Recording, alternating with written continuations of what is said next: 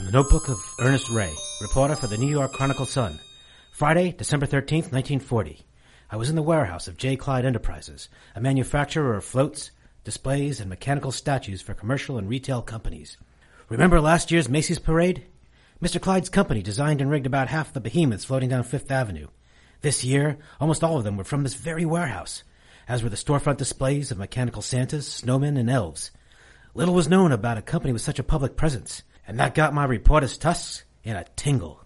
Is everything in place? Da. I mean it. The Advent is 12 days away.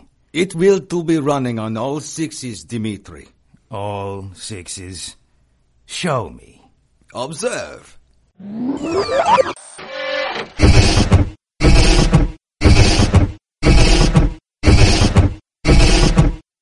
Oh my! The Santa was taking awkward lumbering steps. It was walking. There weren't any visible supports or guides. And it wasn't running on a track. It was just a mechanical marching Santa Claus. There was a column about 12 feet away from the Santa. It looked to be as wide around as a telephone pole. A pencil point-sized beam of green light came from the clapper of the bell, hit the column to the right, and traveled quickly to the left, burning a sliver through the steel. It was over in less than 10 seconds. My God, what kind of weapon was this? I had read about a peace beam a couple of years back. That crazy scientist Tesla said he could... As I said, running on all sixes. Good. Get the rest of these loaded. She will want a progress report in the morning and a test in a few days. When did a glorified toy manufacturer become a weapons dealer? And more importantly, whom was he working for? Those accents were not from Brooklyn. Suddenly I smelled rotten fish. What are you doing here, Pally? I'm from the building inspector's office. Let's you and I go talk to Dimitri. That won't be necessary. Your people will have a copy of my report. Hey! Take your hands off of me! What do you think you're doing? I'm a government official. Well, what do we have here? He says he's a building inspector. Hey, are you gonna kill me? Who knows you're here? Everyone. My editor, my girlfriend, people know where I am. You can't kill me. Is that it? Anyone else? Dimitri, listen. This doesn't have to get any worse. Just let me go. I'm going to show you something, kid. Something rarely seen here. Please. Don't. Please. I won't say anything. Please. Don't Please. beg. Be a man. What are you? Are those tentacles? Oh, please. No. No!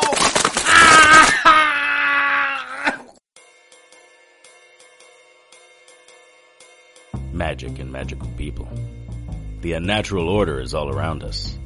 There are white witches, black witches, demons, vamps, werewolves, shapeshifters, ghosts. It's a protoplasmic party of creature features out there. But unless you know where to look, you won't find them. I know where to look. My name is Harry Strange. It was December 17th, and I was in the apartment of one Ernest Ray.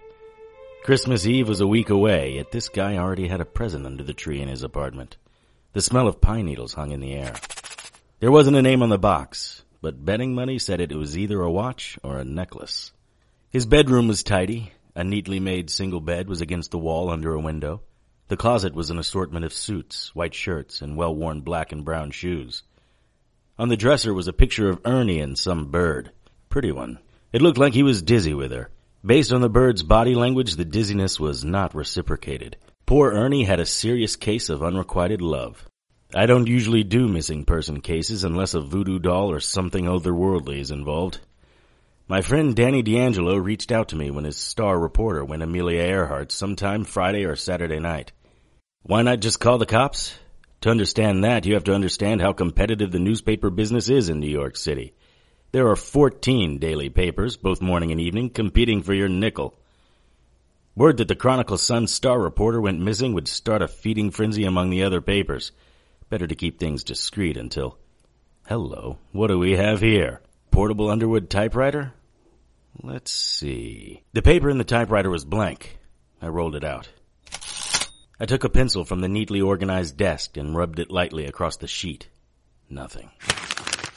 The carriage had impressions of letters from articles past, but nothing usable. Next to the typewriter was a notepad.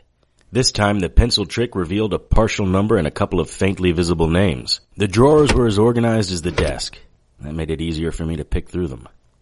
D'Angelo told me what he knew and what to look for, but unless I saw the name John Clyde, I didn't know what was wheat and what was chaff. Interesting. Someone else had a key to Ernest Ray's apartment. I ducked under the bed. It was a tight fit. 5 days ago, my best friend went missing. He thought something like this may happen, and what I should do if it did.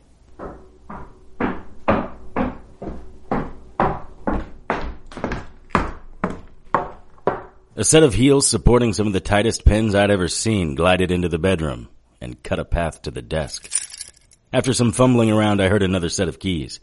She unlocked a bottom drawer on the desk and took out some items I couldn't see.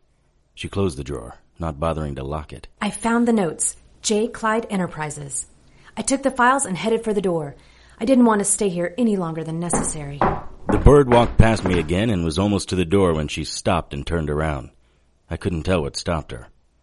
She walked back towards the bedroom. I tried to look at her face, but it was impossible from my angle under the bed. I could still smell Ernie's pomade. She sat on the bed. Good thing she wasn't a hardy woman. As it was, I was pinned between the springs and the floor. I couldn't move without drawing her attention. He was a good guy, and he had such a crush on me since high school. I will find out what happened to you, Ernie. I promise. After a few moments, she stood up and walked toward the door. I counted to 10 after I heard her lock the deadbolt from the outside. Following her would be too risky. I assumed I would know who she was by the end of the week. It turned out to be much sooner.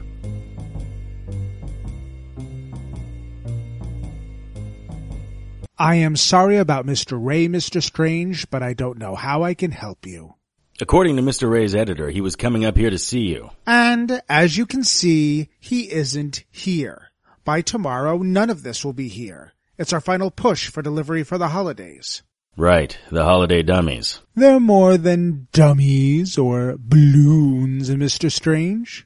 My taquinos represent the latest in radio control technology. Is that why Ernest Ray was investigating you? The big toys? I honestly don't know if you're purposefully rude or just confused. Please, come with me. I followed John Clyde from his office and down the hall to the main warehouse. He was a dumpy man pushing 50, plain, except for his garish watch. Mind the steps, Mr. Strange. They can be a bit slippery. We walked across a long catwalk over the top of the main warehouse. The workers below were as busy as elves on Christmas Eve. There didn't seem to be many crates left. Clyde led me down a spiral staircase to the main floor. Our taquinos are not toys, and they are certainly not dummies. What happened to that pole over there? It looks like something burned through it. I don't know. Looks like welding damage. Ivan, hold up a second. Ivan was a burly Joe with no visible neck. I had the feeling Ivan could crush someone's skull to sour mash and still enjoy a borscht sandwich when he was done. I want to give Mr. Strange a demonstration. Go eat your lunch. This electronic technology is based on the works of wireless technology. Are you familiar with that? My brother was. I'm not much of a science guy. You should be, Mr. Strange. The world is changing. We are on the cusp of a major shift in thinking and living. Do you know that they say Hitler has a device like a rocket that can be radio-controlled to hit a target anywhere in the world? Sorry, not much of a political guy either. You do know that Europe is entrenched in a war with a monster unlike any the world has ever seen. I could have told Mr. Clyde that there were monsters out there as bad as any human mother could produce. Some were worse. I could have told him how a monster that survived on human blood gutted my brother. I could have told Mr. Clyde how my wife was converted into one of these exsanguinating monsters and I was forced to cut off her head. I could have told Mr. Clyde the monsters we thought existed only in nightmares and penny dreadfuls were real. I could have. Instead, I settled for, I do read the papers, Mr. Clyde. Is this going somewhere? The science you see here is just a fraction of what's possible using wireless electronics. Observe. He flipped a switch on the box. Smiling like a gleeful child on Christmas morning, he pushed a small lever. In spite of myself, I stepped back when the black-booted Santa Claus trudged out of the crate. Santa marched towards the center of the room. He was a traditional Santa, red suit, black gloves. Over one shoulder was a red sack. In his other hand he held a glimmering golden bell. He stopped, did a right face, and marched slowly towards me. He raised his right hand, and for a moment he pointed his bell at me. Ho, ho, ho! Merry Christmas, Mr. Strange! Well, Mr. Strange, is my Taquino just a dummy? Oh, Mr. Clyde, it's definitely not a dummy. I'm not sure what it is.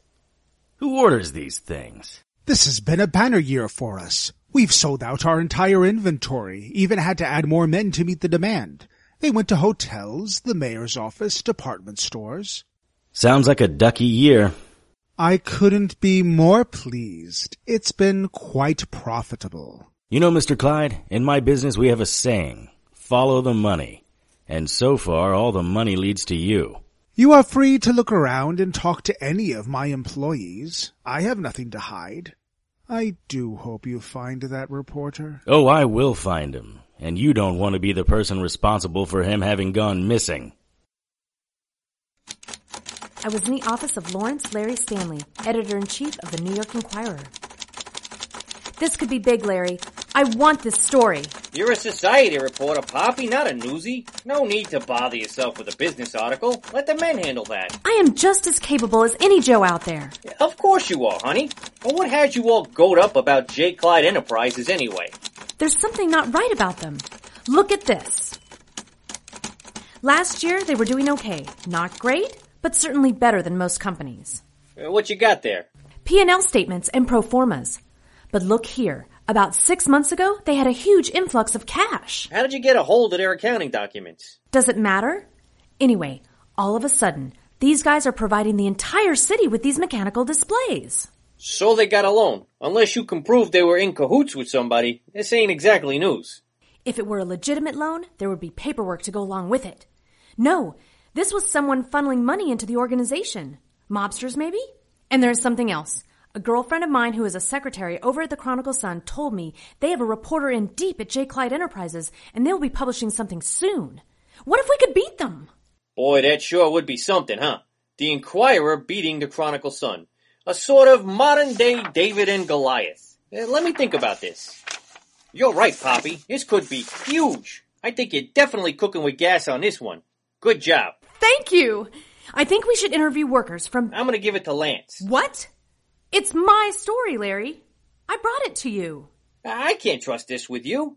Horse feathers. That's not what I meant. All I'm saying is that I need someone who is familiar with this type of writing. Someone who knows the lay of the land. Someone with a penis? Ms. Hollow, need I remind you that type of vulgarity will not be tolerated in my office. If you are not prepared to act like a young lady, you will not be employed here any longer. Do I make myself clear? Yes, boss. Good. Now I want you to get these papers over to Lance right away and tell him everything you just told me. And don't be sad. I'm doing this to protect you. Right. Listen, Poppy, I was going to give this to Dorothy, but I think you're much better suited for it. I want you to get an interview with Nikola Tesla. You know who he is?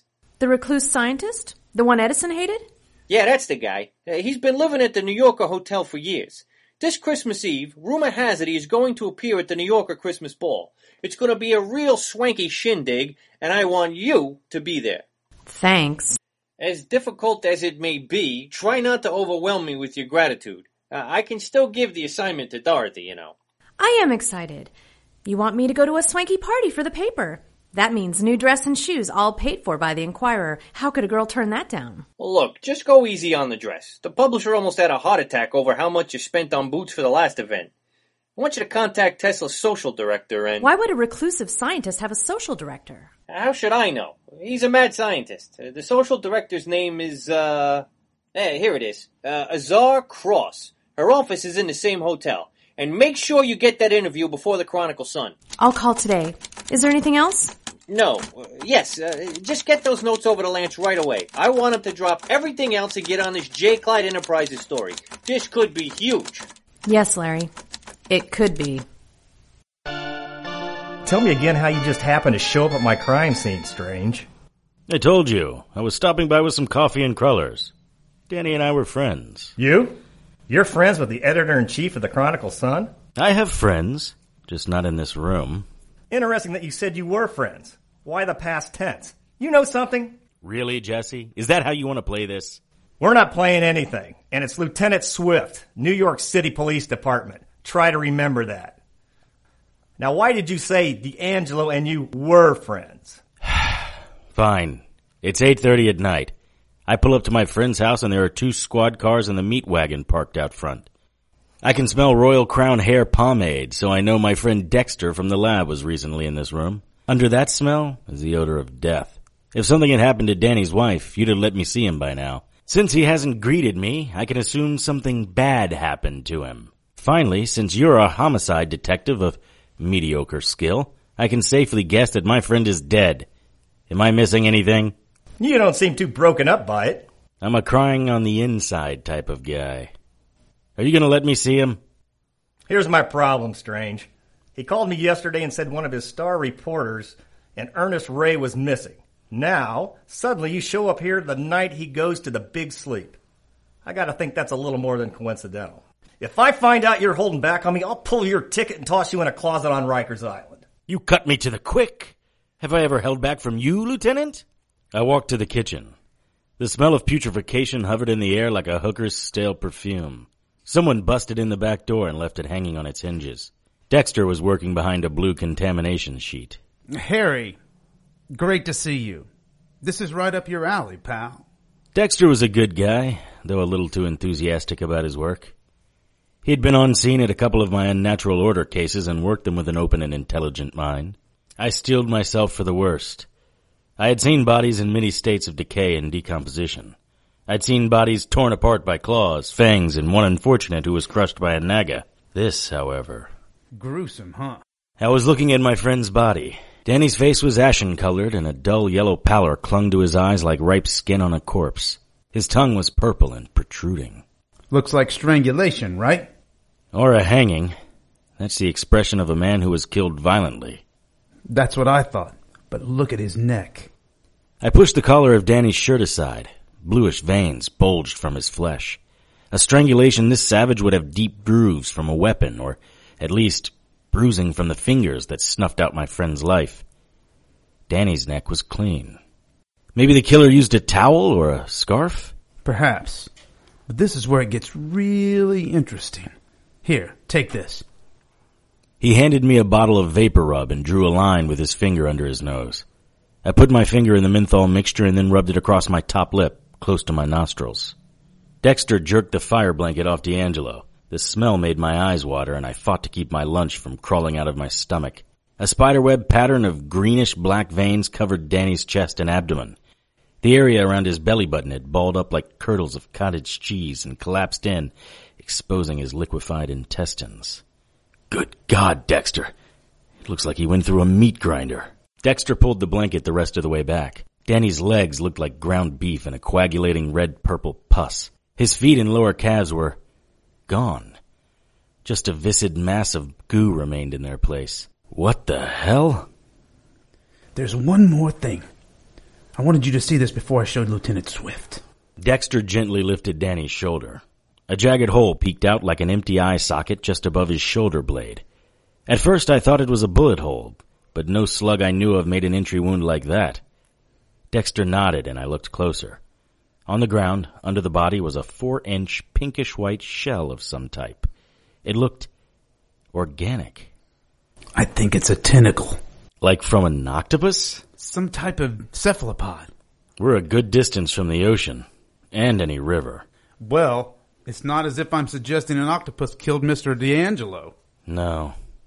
How long before you tell the lieutenant about the tentacle? I can delay the details for about a day. No longer than that. My money is on poison. Hand me the tweezers. I picked up the tentacle with the tweezers and sniffed. Damn, that's foul. It smells like rotting fish and sewer gas. Always the poet. The lieutenant is walking this way. I put the tentacle back and stood up. I was almost to the door when Lieutenant Swift stopped me. Hang on a minute, Strange. I want you to talk to Danny's wife. Why? You were friends with her husband. I thought maybe you'd want to console her in her time of grief. If you were the kind of guy with feelings, I might believe you. Why do you really want me to talk to her? Because she's talking crazy. And I know that you sometimes dabble in things that are a little outside the regular purview of the police department. Perhaps you can make some sense out of it. My eyes were buggy and I had all the fixins of the type of headache that makes me want to carve open the top of my skull with a handsaw just to relieve the pressure. I swallowed a dose of headache powder. It was almost midnight and I was hitting my grimoires looking for clues. Between the state of the body, the fishy stinger, and Margot D'Angelo's account of events at the scene, I was convinced this crime was indeed well outside the purview of the New York City Police Department. Hundreds of handwritten and drawn pages of demons and nothing matching the description Margot provided. Who knew there were so many unnaturals? I swapped grimoires. This one contained close to 1,000 pages of known poltergeists, werewolves, ghosts, and other supernatural beings. It even included lineage. And, in case you're wondering, a lichen line does run through the European royals. But nothing about I don't even know what to call them. They have many names, my champion. Gabriella, my lady, my angel. Is that a new look for you? Fiery sword and breastplates? There is a war going on, or haven't you heard? Yeah, I read something about that in the paper. I've been a little busy. Since when do angels fight in human wars? There's an interdependency among all beings, all universes. A war here may trigger a skirmish in another dimension. The destruction of a planet outside your universe can trigger genocide here. Everything's connected. Often angels fight side by side with humans, but your metaphysical blindness prevents you from seeing. This time, however, Harry, are you listening? Yes, blind metaphysics. Got it. Were you thinking about what I look like under my robes? Again? No. Well, a little. I mean, it's been 8 years since... I know, my champion. You've been forgiven and absolved for what you were forced to do.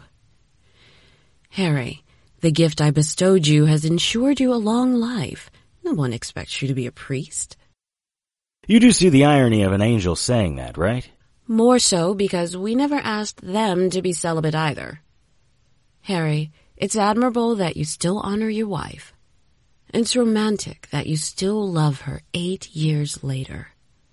I am not asking you to forget her, but it is not necessary for you to die with Maddie. Moving on, living your life, that honors her and you. Humans were not meant to be alone. I don't think I can talk to a woman unless she is in some life-threatening situation, preferably surrounded by vampires or werewolves. Or both. You do fine talking to me. Yeah, but you're an angel. Perfection. Wait, you mean you and I are a possibility? You flatter me, Harry, and that feeds my pride, which is truly the root of evil. Did you just call me evil? Devilish, perhaps? I came for 2 reasons. The first, the one you seek, is in a town called Night Falls.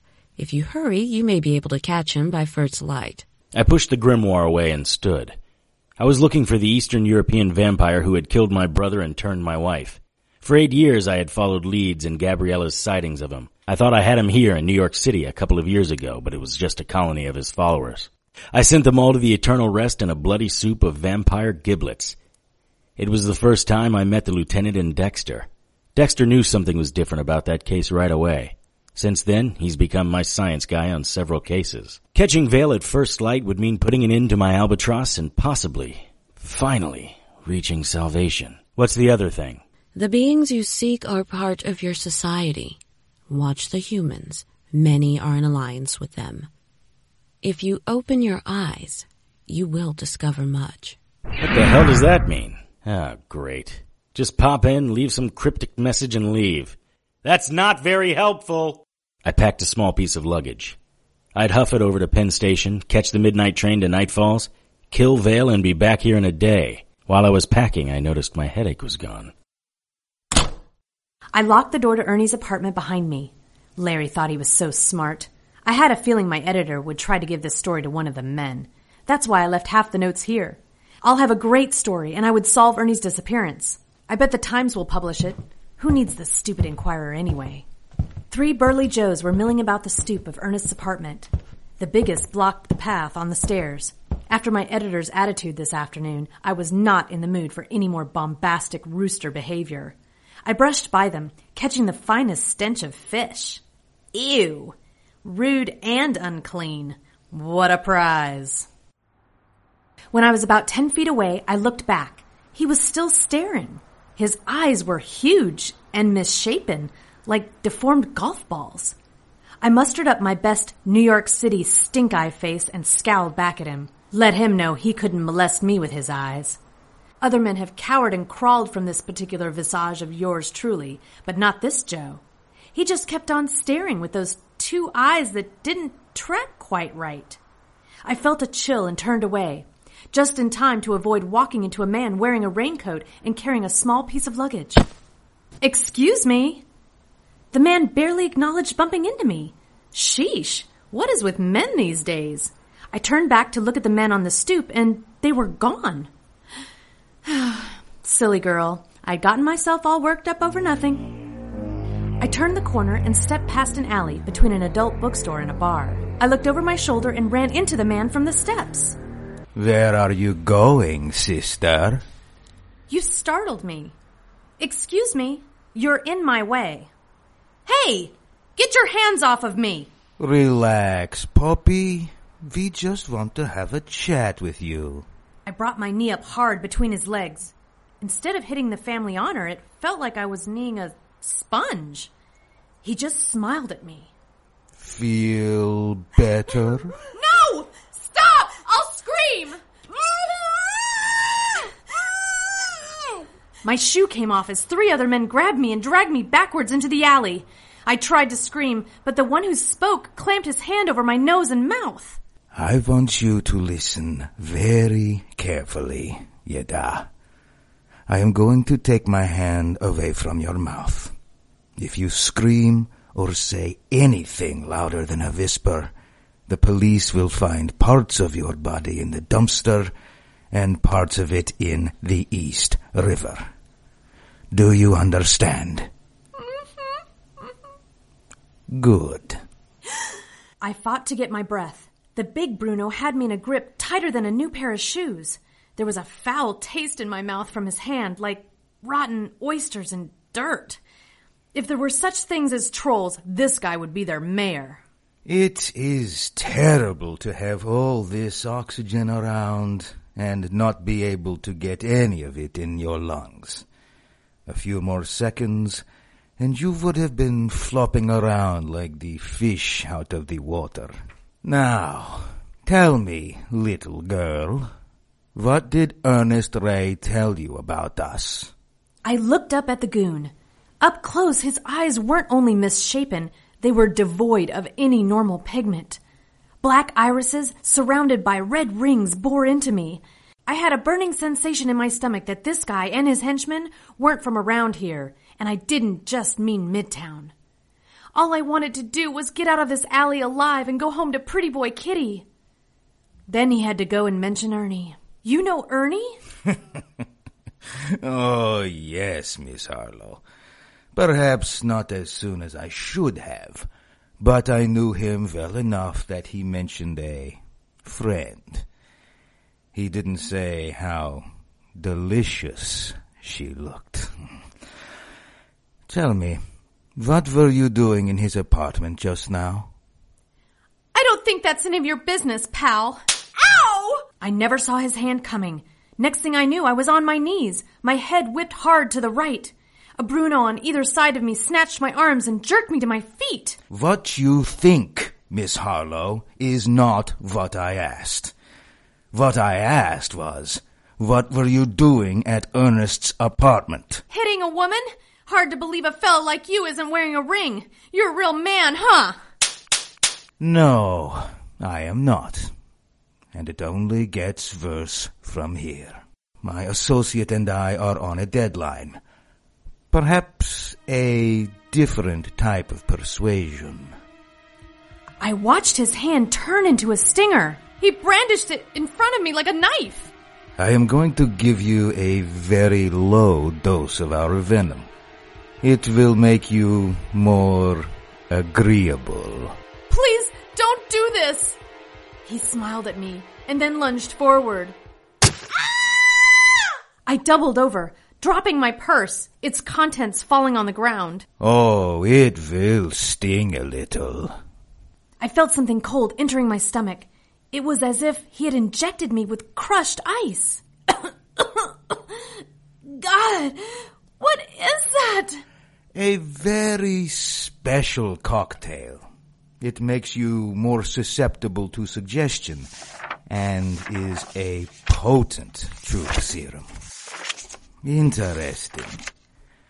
You know, you could have saved yourself much pain, Yeda, if you had just given me these papers. Has anyone else seen them? You must answer me. I don't think so. These were Ernie's private files. Excellent. Afanasi, we shall make the test on time. What about the Yeda? You three meet us at the railway after you've eaten. Eaten? Eaten what? Please don't hurt me. So it will only hurt for a moment. Don't scream. The Bruno lumbered towards me, his partner slightly behind him, a third guy keeping watch. The first guy leaned into me. His hat moved as if there was some small vermin under it. The pungent smell of dead fish brought tears to my eyes. I thought I would vomit. Suddenly, someone grabbed the one on lookout and smashed his head into the wall. The second guy was turning when something flashed out of the darkness, and his head rolled to my feet. I tried to scream, but I couldn't. Something inside wouldn't let me. Who are you? I am death, unless you can give me a compelling reason not to kill you. Hello, miss. Harry Strange here. I didn't know who this Harry Strange was. It would be a lie if I didn't say I felt a little tingle when I thought I might get out of this alive. It didn't hurt that my hero was 6'2" of gray-eyed, square-jawed man-hunk. How about this, Yeda? The one Harry had smashed into the wall was back. And angry. He grabbed my hero and threw him across the alley. Don't move, Miss Yeda. I'll be right back. Harry drew his gun, but the mug who kept calling me Yeda kicked it out of his hand. Harry's gun slid across the alley and stopped at my feet. I tried to pick it up, but I couldn't move. Whatever Dmitri injected me with was compelling me to obey every order. The smart thing to do would have been to keep walking. Never been accused of being smart. Are you okay, Toots? Harry looked at me. Even though two Brunos were roughing him up, he asked if I was okay. I was flattered. Harry took another solid hit to the head and his hat fell off. The other mug kicked it away. Damn it! That was my favorite hat. Don't worry, in a second you won't have a head to put it on. No, friend, I don't think so. Harry punched one of the guys in the head. You're going to have to do better than that, Pink. Ooh. Harry grabbed the guy by his ears and pulled his face down while bringing his knee into the Bruno's face. Enough! Both mugs stepped away from Harry. There was a sudden, overwhelming scent of fish. Both men began to change. Harry took a step back. Their heads grew long and tentacles sprouted from their chins. Have you ever seen anything like this? I tried to shake my head. Never. No, me neither. Kinda screwy, huh? Harry threw a punch into the squid's head. His fist was absorbed into its skin. Harry stepped back. Multiple tentacles danced like Medusa's hair at the bottom of their faces. I kept trying to move, but I couldn't. Tentacles grabbed Harry's arms. The other squid man held his hands up, and they changed into stingers. The tentacle guy pushed Harry against the dumpster. That looks like it's going to be painful. You have no idea. Have a taste. It burns. The Squidman's tentacles slashed across Harry's face, leaving a gash from Harry's ear to the corner of his mouth. Oh, that's just a sample. Your brain will implode from agony before I am through. That sounds horrible. Good thing Yago is here. Harry nodded in the direction of the alley behind the Squidmen. They both turned as I did. No one was there. Your friend Yago is too late to save you. I don't think so. Harry pulled a dagger from his raincoat's pocket and slashed across the tentacles holding him. No! Harry was moving almost too fast to follow. He slashed upwards, cutting the throat of the stinger squid. Greenish yellow liquid flowed from the Squidman's throat. His remaining tentacles were trying to stop the bleeding. Harry pushed him backwards. The other Squidman was moving away, waving the stumps of his tentacles in the air. No, Yada. Get away from me. Harry grabbed him by the lapels of his jacket. Listen, Squid Boy, you've got about 30 seconds to start answering my questions. Who are... It's too late, Pinky. The advent is near. He is waking.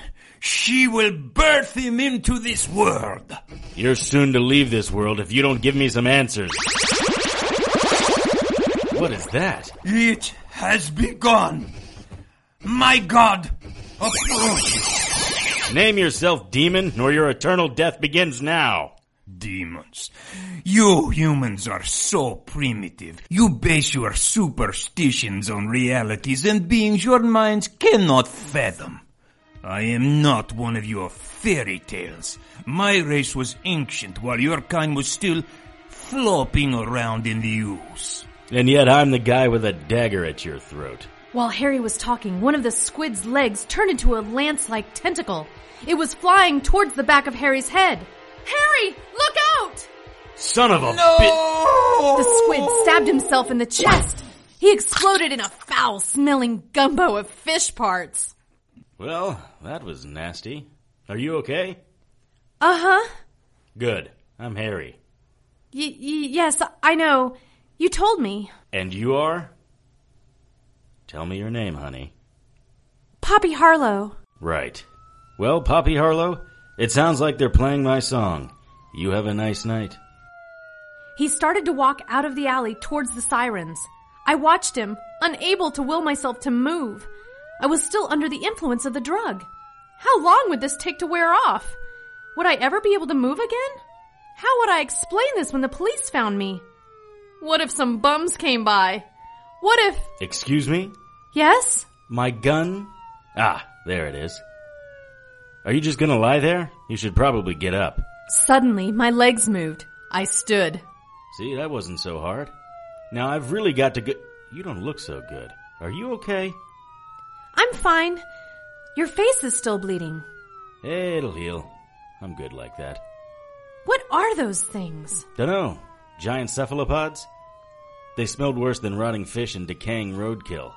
I've been at homicide scenes that smelled better than those guys.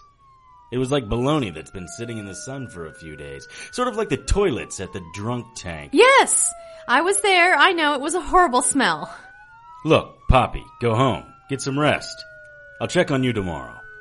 I've really got to get to this screaming siren thing. The reporter and me fought to stay with Harry, follow him to the scene of the crime, but the poison compelled me to obey him. My feet started walking. Good Lord, how long would this compulsion to obey last? On second thought, maybe it'd be safer if you stayed with me. Come on. We saw a crowd of people running from Penn Station in our direction. Every so often we'd see a pencil point ray of green light and then hear an explosion. A green, narrow beam flashed out and hit a police car, which burst into a twisted mass of metal and fire. Even though we were almost half a block away and it was the middle of December, I was sweating from the heat of the squad car. Harry and I continued to run towards the source of the death ray. Shouldn't we be running the opposite way? What, and miss all the fun? Come on. We need to see what's causing this. Harry and I ducked behind the burnout husk of a yellow cab. The entrance to Penn Station, its massive stone eagles perched high atop ledges, resting on pillars of marble, was just ahead of us. Standing under the outermost pillars were the sources of the chaos and the panic, but that couldn't be right. I rubbed my eyes. The squid poison must be affecting my vision because I thought I saw... Santa Claus. There are two 2 mechanical Santa Clauses shooting death rays in New York City. It wasn't a hallucination. Green beams of light were shooting from the bells the mechanical Santas were holding. I have a friend who isn't going to believe this. I'm seeing it and I don't believe it. What are we going to do? Well, obviously we need to disable the Santas. What's your plan? I don't know. What's your plan? Why would I have a plan? I thought you would have one. Why would you think that? You seem like the kind of guy who would be ready for something like this. For murderous mechanical Santa Clauses. Really?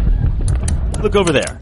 Maybe they have a plan. On top of the building, across from Penn Station, were several police officers brandishing rifles. One of the Santas exploded in a torrent of gears and fire. The other fired at the officers, collapsing the top part of the building. A cloud of concrete, bricks, and rebar rose from the ground. A chunk of building about the size of a cow crashed onto the street, its fragments bouncing everywhere. One piece flew forward, tearing the head from the remaining Santa. Well, problem solved. Do you want me to get you home?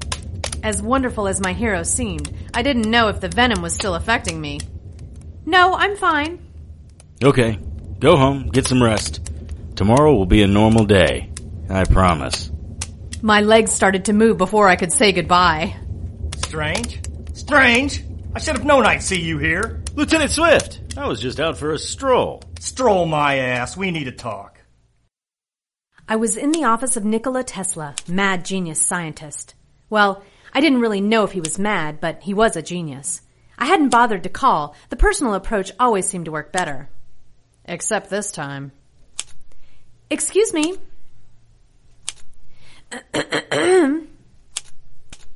Excuse me?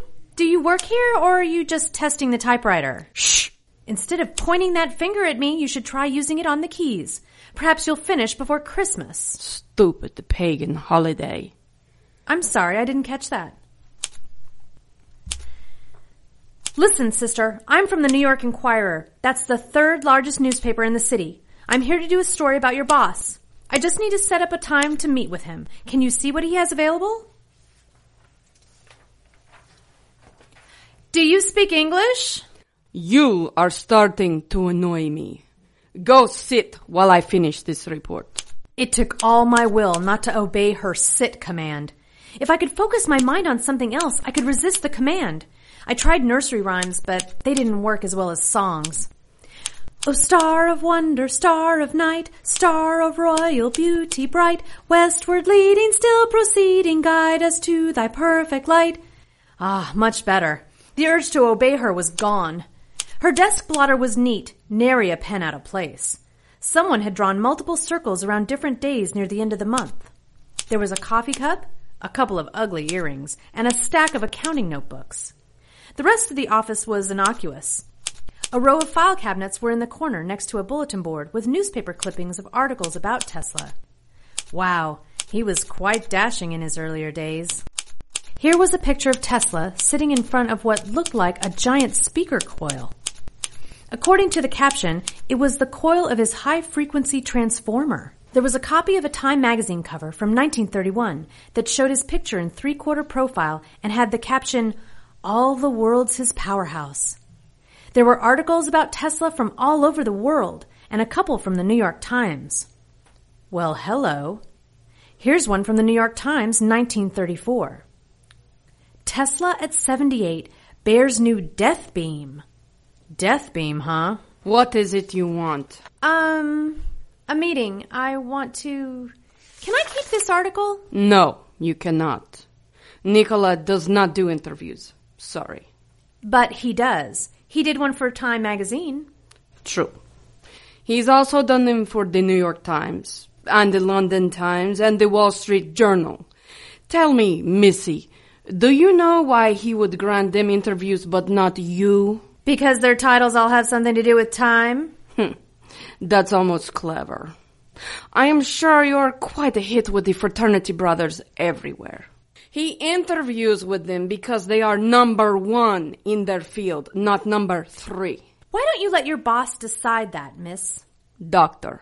Excuse me? I am a doctor, not a miss. Now, give me that newspaper clipping and be on your way. I started to turn. The desire to obey wasn't as strong, but it was still there. O star of wonder, star of night, star of royal beauty bright, westward leading, still proceeding, guide us to thy perfect light. Your boss isn't going to like this, Dr. Cross. I am not Cross. She is at lunch, meeting people like always. I am Dr. Natalia Dalkash from the University of Moscow. I am Nicola's lab assistant, not some sorority secretary giggling her way through investors' meetings. But don't worry, Missy. I'll put in a good word for you. Really? Give me the article, please. I am sure you can find it in the... What's the name of that place you newspaper people store things? The morgue? Yes, that's it. The morgue, sweetie. That's probably the best place for you to start. The entire attack took less than 5 minutes. So far, we've been unable to recover the other Santa. This is the Santa who, lost his head. We can see that, Dexter. Move on with this. We were in the labs of the New York City Bureau of Scientific Investigation. My trip to Night Falls was on a temporary hold until the case of the murderous mechanical Santa and the cephalopods was resolved.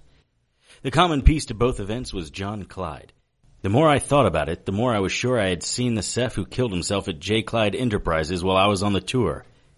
If I could put this together, I'd know what happened to Ernest Ray and Danny D'Angelo. I was also trying to square Poppy Harlow into the story. You don't get hunted down by Brunos like that unless you already have a relationship with them. I shudder to think what would have happened to Poppy if I hadn't been on my way to the station that night. I wonder if that was why Gabriella sent me. Strange! I ask you a question. I was on my way to see a sick friend in Jersey. How many times do I have to tell you? How does he do that, Dexter? He's good. What happened to the broad you were with? There wasn't a woman with me. I thought you called me in because you wanted my assistance, not to interrogate me. I didn't call you, Dexter did. I'm glad one of you appreciates my genius. Please, Dexter, do continue. Thank you. This is the disassembled Santa. He's mostly just gears and pulleys, nothing out of the ordinary. Do we know who the manufacturer is? Inside the housing of this glove is the stamp and the serial number. Catch, Harry. J. Clyde Enterprises, White Plains, New York.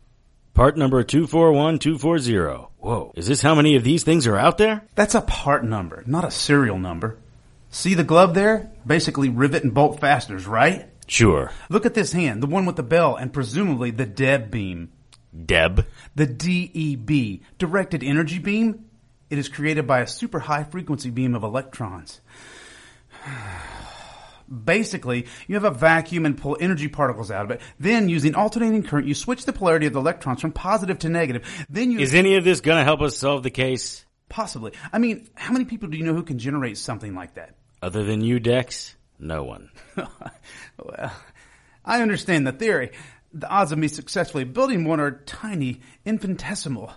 There are probably only a handful of men in the world who could design and develop this. Einstein certainly could have. Rudolf Landenberg, Quentin Chase, Tesla. You were going to show us something on the hand holding the bell. Yeah, you're right. Sorry, this is just very interesting. Interesting? Well, sir, if my assumptions are correct, this may be alien in nature. Look at the fasteners. I've never seen anything like this. Alien? Like little Martian monsters? Have you been sniffing formaldehyde? Easy, Lieutenant. You're going to blow a blood vessel or something. Dex said it may be alien. Can you open those fasteners? Well, at first I couldn't. We tried all the regular tools. Then I moved on to torches and cutting welders and... You have been a busy mad scientist, haven't you? Well, I guess so. When tools and fire didn't work, I decided to try sound. You got the lieutenant to yell it open. Very funny, Strange. Yes. No. Sound is all around you. It's an actual physical presence. Even though we don't generally think of it as having mass, but the vibrations of sound act on the air molecules, and with the proper angle of incidence and high enough intensity, the precise sound wave acting on the resonance of the target can crack open almost anything. So using that logic, I built this, and I was able to open the bell hand without damaging anything on the inside. Dex turned the bell over. Look closely. What do you see? I see some gears, some wires, a little wafer thing with a green light floating above it. What the hell is that? I wish I knew. It's beautiful, though, isn't it?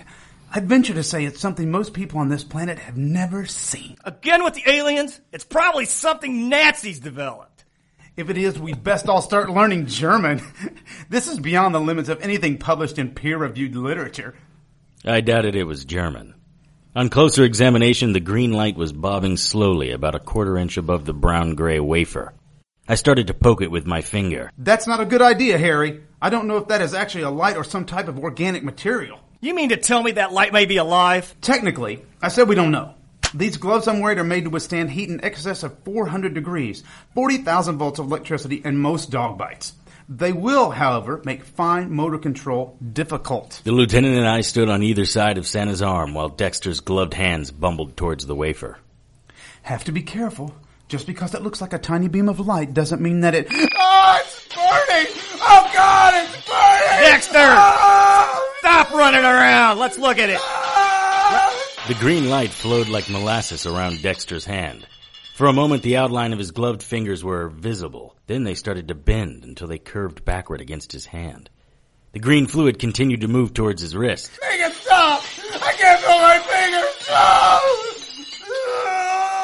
I can't feel my fingers! I looked around the room. Strange! Look! The glove fell off! What the hell is that? His fingers are just stubs. The green stuff is acting like some type of acid. We need to stop its progress. I'm open to suggestions, Strange. I have an idea. Lieutenant, hold him down. Do not let any of that green goop get on you. You can't be serious! Give me your belt, Lieutenant. Dex, buddy, this is an extreme solution. Your choice. I don't care. I can feel it sinking into my skin. You have to The green stop goo it, was at the base of his forearm. I don't want to end up the like fetid D'Angelo. stench of rotting flesh filled the room. Okay, buddy, bite down on this. I hope you know what you're doing, Strange. Just be ready to tie a tourniquet above his elbow when I finish.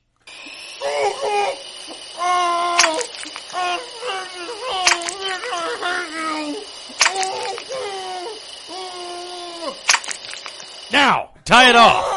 I want his arm back for evidence. Yeah? What are you going to use to bag it in? Look at the floor. What in blazes? It's starting to eat through the concrete. Doesn't look like there's going to be much arm left anyway. It looks like what happened to D'Angelo. It's Dmitri. There were a few setbacks, but overall I'd say the test went well. You idiots. That was your idea of a test? You put the entire city on notice.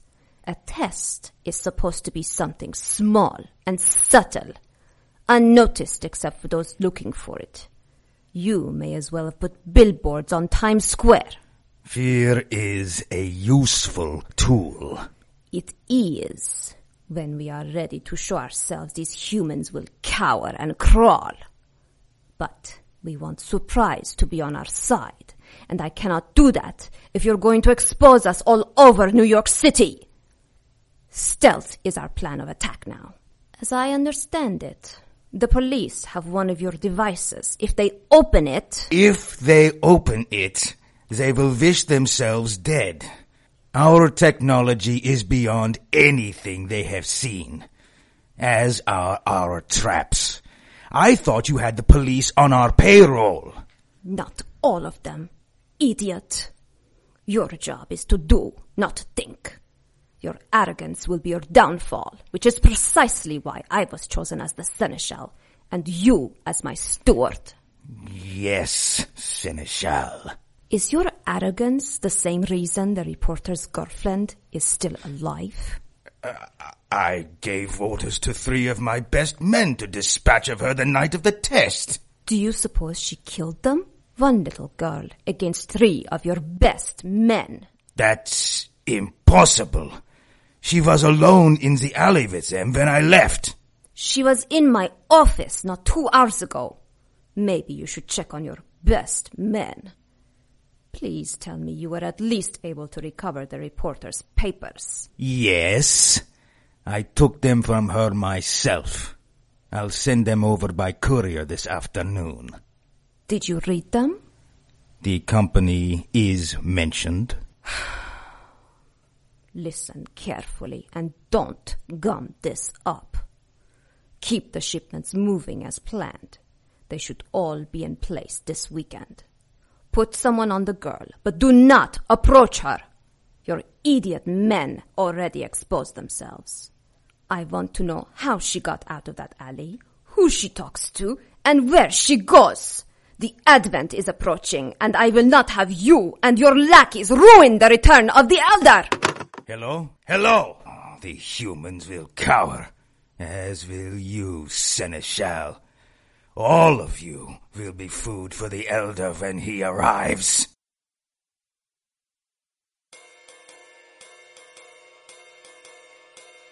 Later that night, I was in a hidden room in the back of my office and surrounded by my books that were written as recently as 50 years ago and as old as several thousand years.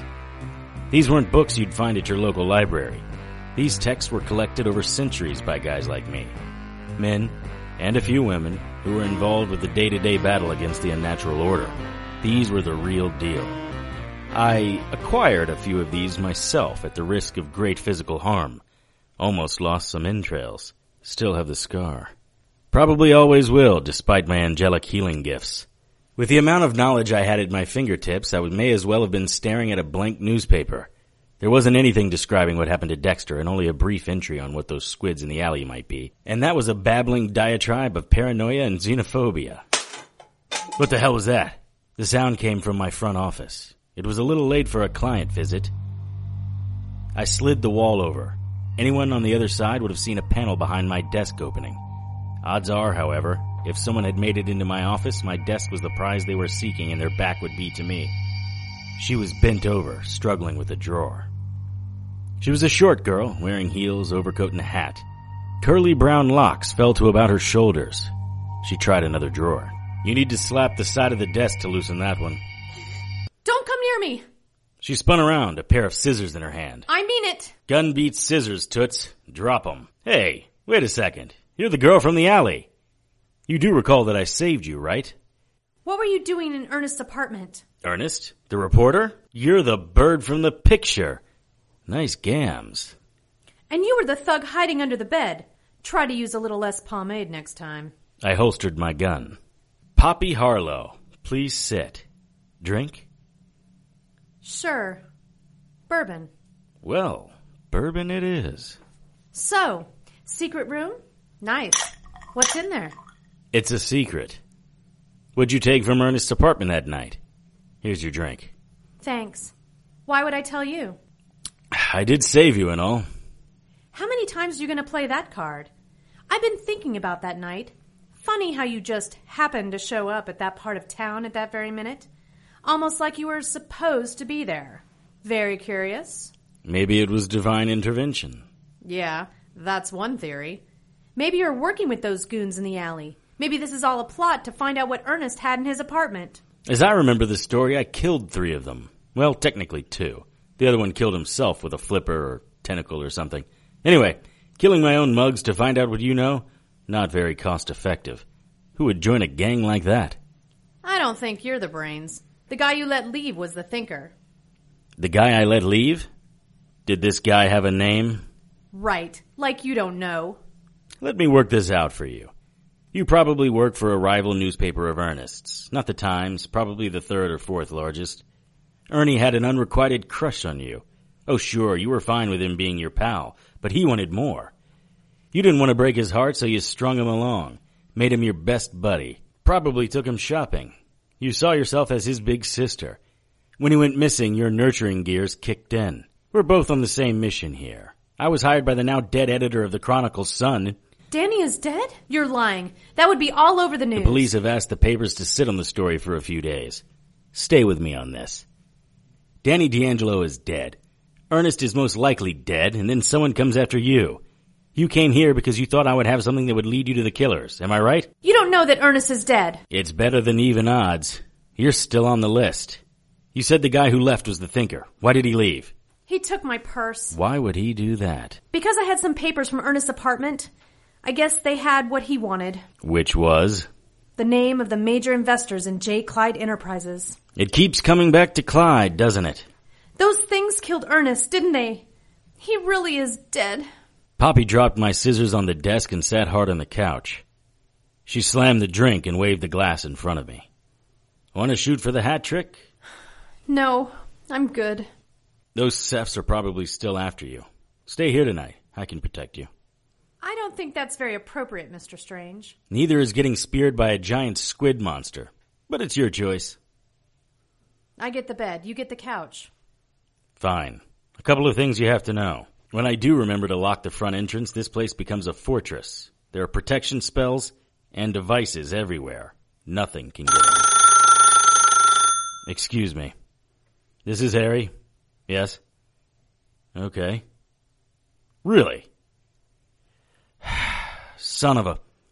Okay, I'll be right there. I gotta go. My friend in the hospital just woke up and needs to see me. I'm not staying here alone. That's your choice. You're still safer here than anywhere else. You ever swing a sword before? Excuse me? A sword? No. It's easier than tying a shoe. Just aim for the neck and swing like the Babe. Who's the Babe? Babe Ruth. You didn't know that? I wasn't sure. I write for Society News, not sports. This is the Sword of Diamonds. It will adjust to your weight. Here, take it. Wow! It changed size. How did that happen? I'll tell you later. Now, when you swing this... Are those real diamonds in the hilt? Yes. Try to pay attention, okay? You should be secure if anyone tries to break in here. If, on the unlikely chance they get in, just swing the sword at their neck. It will adjust in weight and size to your swing and put all of your power here, in the sweet spot. You should be able to fell a tree with this, okay? Are you some type of alien from outer space? That's an interesting question. And when I get back, I want to talk about it. But first, I need to get to Isolation Hospital to see my friend. Do not leave. Swinging this is like the cat's meow. Well, what do we have here? The good Mr. Strange seems to have left the door to his secret room open. Well, I'm sure he won't mind if I take a peek. On its best of days, Isolation Hospital rose out of the ground like some gothic mansion in a dime store thriller. On nights like this, you could feel the desolation and desperation of its charges, both past and present. For many of its patients, Isolation Hospital was the end of the line. The terminus of a miserable existence pocket-marked with tuberculosis, polio, and any other number of communicable diseases that modern medicine was unable to defeat. This is where they put Dexter. What did the doctors say about your arm? Doctors. They know less than I do about this. And I don't know that much.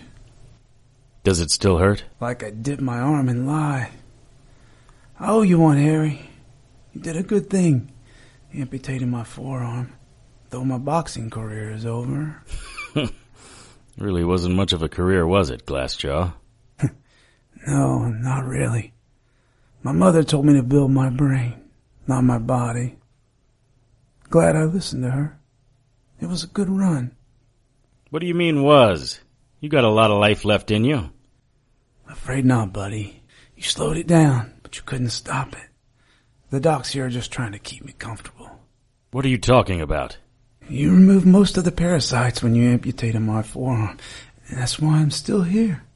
But I think these things act like a drop of blood on a white shirt. You can never get the stain out completely.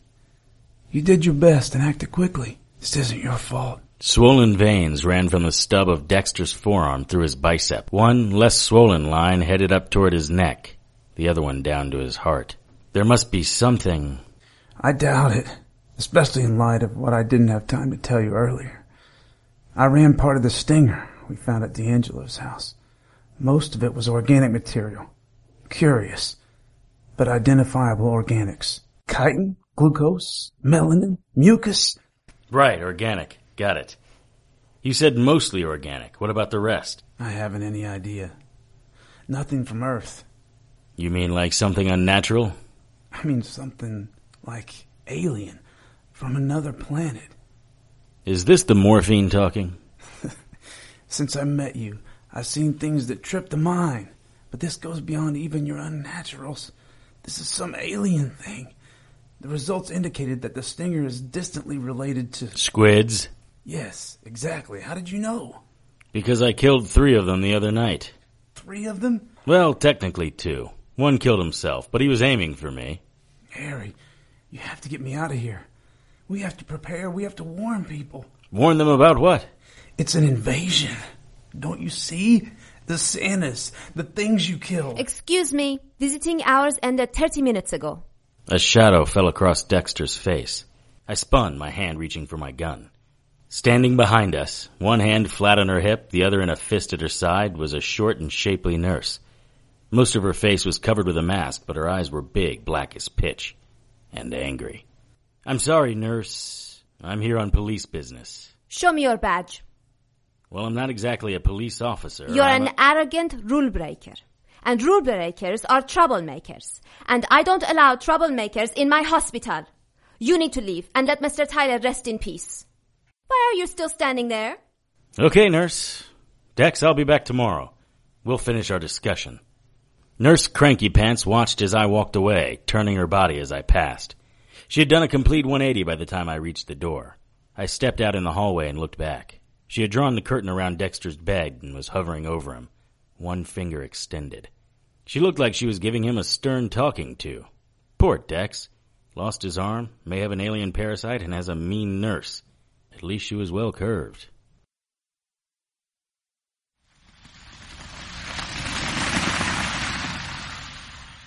The only thing that tied all of this together was the mechanical Santa. That meant a ride to the offices of J. Clyde Enterprises. Imagine my surprise. The only things left in his warehouse were a couple of file cabinets and waste paper cans. And a watchman who looked as if he may have been old when the railroads were being built. I think it's the next left. It was safer to keep Poppy with me than leave her in my office. Plus, she had a big old lead sled Chevy, perfect for the snow-covered roads. The watchman said he hadn't seen Clyde since the night of the Penn Station attack. There it is. Are you sure? How do you know? He held a shindig out here a couple of months back. It's where Ernie and I first met Mr. Clyde. It was an investor's pitch party. There were several wealthy attendees. Did you talk to any of them? Small talk. Nothing about alien invasion. Don't be such a cynic. What would you say you saw that night in the alley? Maybe it was some kind of mass hallucination. Sure, that's what it was. It was all in your head. Uh-oh. This is very bad. Think we can back out before they see us? If you back out now... No, wait. One of the officers saw us. Oh, hell. That's Lieutenant Swift. Jones, turn it off and get out! What are you going to do? Ever been in a police shootout? No! Me neither. Want to try? I'm starting to doubt your ability to protect me. I will shoot you, Strange, and I'd be fully justified if I did. The lieutenant led Poppy and me into the foyer of Clyde's house. He had a lot of questions, none of which made sense. Strange, you may not believe this, but I'm looking out for you and Miss Harlow. This thing is bigger than the New York City Police Department. You're going to have to throw me a bone here. I don't know what you're talking about. Why are you here? And I expect the truth this time. I'm working a case, Swift. Is that how you want to play this? Where were you about 3:30 this morning? In my office, asleep. Any witnesses? I looked at Poppy. She was looking down. Just the beautiful blonde in my dreams. Why? Where do you think I was? Come with me. No, not you, Miss Harlow, just him. I followed the lieutenant into the living room. 2 officers were securing the area. In the normal course of things, Dex would be in here collecting evidence. Of course, there was nothing normal about this case. In the center of the room, a very expensive chair lay on its side. Hanging, literally, a couple of feet above the chair was John Clyde. His face was pale and not at all peaceful. Clyde's tongue was swollen like a blood-engorged slug. The purplish color of Clyde's hands told me he'd been like that for several hours. Got anything to say? That's an ugly watch he's wearing. Seriously, Clyde was my only link in these cases. Now he's dead, his last moments spent flopping around on a noose like some spastic piñata. I have less than nothing now. Your compassion is noteworthy. It's not as if I liked the guy. Personally, I thought he was a weasel. So you would classify your relationship as adversarial? Are you trying to say something, Lieutenant? Well, as you said, Mr. Clyde was a weasel, and you didn't like him. Right, but it's a long ride from calling a guy a weasel to hoisting him up over the rafters and watching him dance his last Charleston. Not as long as you think. When was the last time you saw him alive? A couple of days ago. Why? Did you threaten him in any way? No. Well, not directly. Come on, Swift, you know me. I do, Strange. Take a look at this note. Tell me what you would think if you were me. Excuse me, sir. There's a radio dispatch for you at the squad car. It's the chief. That's just the bee's knees. He probably wants to know more about the security at the society party next week. Did you tell him I was at a crime scene? Yes, sir. Crime scene? Well, maybe that deer's head over the fireplace could make a case for homicide. But Clyde is a suicide. Is that your official opinion, Strange? Just read the note. Let's go, officer. Harry, what's going on? Oh, my. Is that the suicide note? It's definitely a note. What's it say? Here, you read it. You tell me. I don't understand it. Oh, I understand it. I need to get out of here. Running will make you look guilty. And staying will lead to my arrest. Harry, stop trying to unlock that window. They're coming back. Almost. Got it. Strange! What are you doing? Harry was trying to get some air into the room. All this gore is making me weak. Miss Harlow, you should be in the other room. Harry, where were you last night? I was at the hospital with Dex for a little while. Then I went back to my office. I see. Officer, arrest him. What? No! I was with him all last night. He couldn't have done this. Bit of a chippy, aren't you? Hey, even for you, that's over the line. How dare you! I hired Mr. Strange for protection, not for whatever tawdry thoughts are in your deviant little mind. One question, Miss Harlow. Did you go with your hero to see Dexter in the hospital? No, she didn't. What difference does that make? You're under arrest for the murder of Special Agent Dexter Tyler. I didn't kill anyone. Take him away. No! If he resists, use your club. You can't do this. Harry isn't a murderer. Didn't they feed you in there? You ever tried the food at Rikers Island? Sad to say I have missed out on that experience. Don't be sad. Eating there is an experience. Undoubtedly. Have you considered my offer, Mr. Strange? Czar, I appreciate your generosity, believe me. I didn't want to spend any more time in Riker's rat-infested inferno than needed. But I'm already spread a little thin. I told you that when you posted my bail. Yes, you did. You've been very upfront and honest with me. Admirable and rare qualities in a man. Upfront and honest, those are my middle names. Of all the private eyes in New York, why me? For that matter, why even bail me out? I'm a suspect in 2 murder cases. My boss, Mr. Tesla, is going to be making a very important demonstration at the New Yorker Christmas Ball. Just 30 floors up from this cafeteria. We don't want anything to happen. That doesn't really answer my question, does it, Miss Cross? Mr. Strange, we've done our homework. We have the New York police in place for any, what is the word I want? Natural mischief? We want you for any unnatural guests. What do you know about unnaturals? I thought you science types didn't believe in mysticism and magic. I am hardly a science type. But did you know that Adolf Hitler is searching the world for religious and supernatural artifacts? Or that Her Majesty's Secret Service, MI6, has warehouses filled with ancient Egyptian and Mesopotamian spiritual relics? Your own U.S. Army Corps of Engineers is working on a weapon that will literally bring down the fire of the gods on any target they desire. No, Mr. Strange. Science types understand that magic is all around us, and it is simply science we don't understand. I believe your brother said that in one of his papers? I don't have a brother. That's not completely accurate, is it? We know much about you, Mr. Chase. How could you possibly? I haven't gone by that name in years. Azar's expression didn't change. Eyes as black as midnight studied me as intensely as I studied her. I couldn't place her accent, which added to her exotic look and presence. And what a look it was. She had lips like Jean Harlow and filled out her dress like Veronica Lake. Yet as pleasantly wrapped as she was, I didn't think there was a prize inside. We also know about your wife. And how she died. Whatever you think you know about Maddie. I am not here to judge you, Mr. Strange, or spoil your secret. I dare say your brother Quinn was one of Mr. Tesla's favorite pen pals. What did Quinn and Tesla talk about? Everything. I didn't understand much of it. I know your brother believed some of Nikola's inventions could bridge the gap between our world and other worlds. Maybe even open a portal to the so-called heaven and hell. My brother suggested that? What did Tesla say? Nikola believes we are just electronic waves moving through time and space. Eventually we will just dissolve into the ether. He thought Quinn's ideas were interesting, but not worth pursuing. What do you think about Quinn's ideas? You flatter me, Mr. Strange. I'm just the marketing and investor relations girl. I give little thought to metaphysics or afterlife. It's all I can do to get through this life. Do you still have Quinn's letters? I do. Join us, and you can see them. Azar, here you are. I've been looking for you. Natalia Delcash, please meet Harry Strange. Pleased to meet you. You were supposed to be back 10 minutes ago. If you give me a time, I expect you to honor it. Sorry, Natalia. I was interviewing Mr. Strange. He will be working a special security detail on Christmas Eve. Special security. You don't look like much of a security man. I've had a rough couple of days. In my country, security men look like men, not pretty boys. Thank you. What country would that be? Natalia is Russian. Duh. And I didn't mean that as a compliment.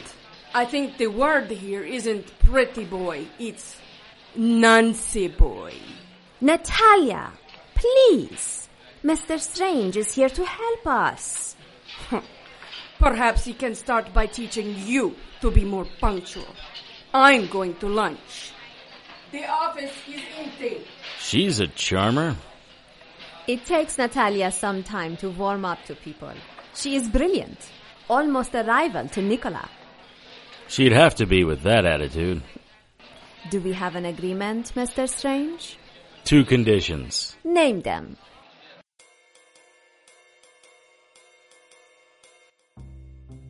I was back in my secret library. Along with my normal selection of tomes, dusty pamphlets, and grimoires, I had checked out several books from the New York Public Library. These monstrosities had titles like Physics for the Common Man, The Electron Particle in Cosmology, The New Space Travel, Vibration Theory and Resonance, and Piercing the God Veil. I also had a box full of old popular science magazines. I needed to know if what Quinn had suggested was possible. Could we cut a portal from our world to another dimension? What would the ramifications of that be? Surely if I knew about it, other, more dangerous beings also knew. Was this why Ernest Ray, Danny D'Angelo, and Dexter Tyler lost their lives? I finally got the scoop on Dexter. The parasite, or poison, or little green light from Santa may have eventually killed him, but the official cause of his death was asphyxia. Someone had held a pillow over his face and snuffed him out like a cheap candle. I had my suspicions, told Lieutenant Swift, but there wasn't a nurse working that night that matched the woman I saw. There wasn't any nurse on the ward matching that description. Ever. The lieutenant thought I was just trying to send him down a rabbit hole to take the pressure and suspicion off myself. You know, another thing that didn't make sense was Clyde killing himself. And why hanging? He had enough firepower in the cabin to hold off the Germans and Italians. Why slowly strangle at the end of a rope when one shot with the rifle would have been quicker and less painful? He wanted to suffer. But why? Unless someone else was in the room and made him do it. But there wasn't any sign of forced entry. There was noise in my outer office. I drew my gun. Someone was walking towards the door to my secret library. Whoever it was, they were quite bold. The panel slid open. My finger squeezed the trigger. Harry! Jesus! Don't shoot, it's me. Damn it, Poppy. You know the whole point of having a secret room is that it's supposed to be secret. You can't just barge in and not expect to be looking down the barrel of a gun.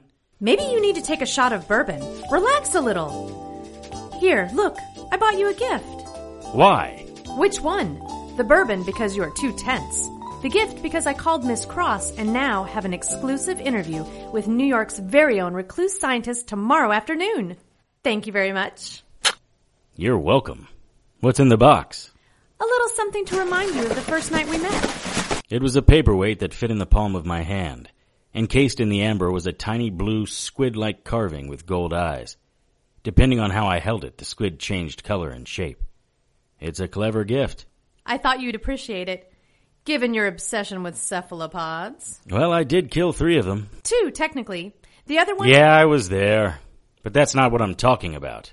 Ah, it's been right in front of me. What has? Look at this. The... Cephalopoda?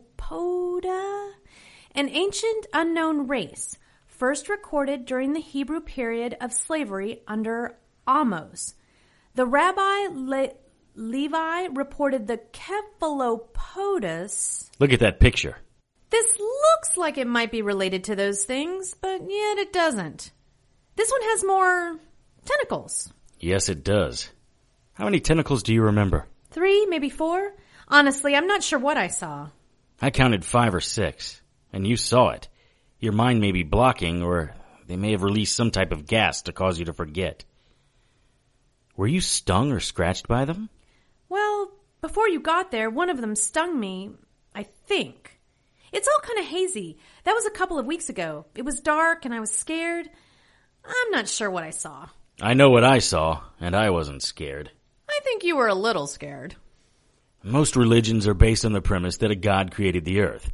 Each god created a race in their own image. Some people who study these legends believe the Hebrew god and the morning star waged battles against the 6 other kingdoms and banished them to different parts of the universe. Now, according to this book, Cathanu is one of those elder gods, and the most vengeful. It's believed that just his proximity to humans can send them into a homicidal frenzy. If he's getting close to Earth, then it's possible his nearness is causing the war in Europe. Do you have some moonshine back there for me? I mean, elder gods, war between the angels? I'm certain there's a blasphemy in there somewhere. And so close to Christmas. Shame on you, Harry. Christmas, of course. What better time to make your grand entrance? You're not making any sense. Listen to me. Where did we see this? Someone was wearing something that looked like the design inside this paperweight. It was a ring or a necklace or some piece of jewelry. Wait. Yes. It's right in front of me. Think. This is important. I don't like the way you're talking to me. If it was so important, why didn't you remember it? I'm the guy who just put it all together. Think about it. Remember Clyde's office? Was there something there? Did Ernest take any pictures? I don't remember. I do. Remember the note Clyde left? Do you still have it? No. The cops took it back when they arrested me. But remember, there were 3 drawings on it. Something that looked like a record with a deep groove and very tight spokes. And there was a blobbish thing like this. Right, I remember that. And your name. And the numbers, 241240. That was the part number of Santa's arm as well. How could I have missed this? 241240? I don't... Christmas Eve, 1940. We're one of the few nations who puts the month first on the date, 12/24/40. In Europe, they would show the date as 24/12/40. 241240. The note wasn't a suicide note. Clyde was trying to tell me something. What? The thing that looked like an ink stain could have been one of the Cephs. Wow, Tarzan would be proud of that leap. Am I supposed to believe that squid men are planning to take over the world? Possibly. More moonshine talking, Harry? You see the world through a very limited palette. There are things out there. You know all those stories we were told as kids? You mean fairy tales? See, depending on how I answer you, you're going to discount everything else I say, which would be sad and possibly dangerous. Or you're going to think I'm crazy. Are you trying to tell me there's a big bad wolf? Well, Little Red, in a manner of speaking, I am. Oh, Harry, you really had me going there for a second. You're serious? Have you ever seen something out of the corner of your eye and then you look directly for it and there's nothing there? Who hasn't? Right. We catch glimpses into the unnatural order all the time. Kids are great at seeing the world as it really is. They know the monster under the bed may be real. They believe in angels, demons, God.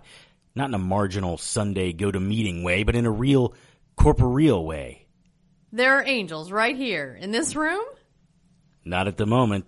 But if there were, you could see them? Yes, because I know where to look. Not just angels either. Demons, vampires, werewolves, cephalopods. You saw the Cephs. You can deny it, but you saw them. Harry, I appreciate all you've done, but this is a bit much for a girl to take in one night. Let's sleep on it. I'll, call you in the morning after my, interview with Tesla. I'll walk you to the door. No, that's okay. I'll find my way out. I lay in bed listening to the music from the radio. I hadn't been completely honest with Harry earlier. I did remember the Cephs attacking me and Harry coming to my rescue. But I couldn't accept that this was part of anything as grandiose as angels, demons, or aliens from outer space. It seemed all too loopy. I missed my friend Ernie. Why kill him? What could he have seen? Did Clyde kill him? So many questions. Doubt I'll ever know the answer. Why? Cephalopods. Squidmen. Good Lord, what have I gotten into? That horrible night, playing repeatedly in my head. They acted as if they were going to eat me. Wow. How am I supposed to get to sleep with that on my mind? Imagine being eaten by squids the size of men. That is too disturbing. Fish. Food. Good thing Harry showed up. Too bad those other two got away. Or maybe not. It could have ended poorly if the Seths had Harry more outnumbered.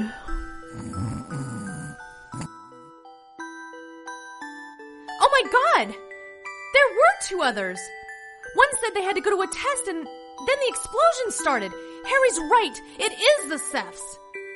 I don't know if it's an invasion, but they are planning something. I've got to tell Harry. Damn it! I need to get to the payphone in the hall. Great.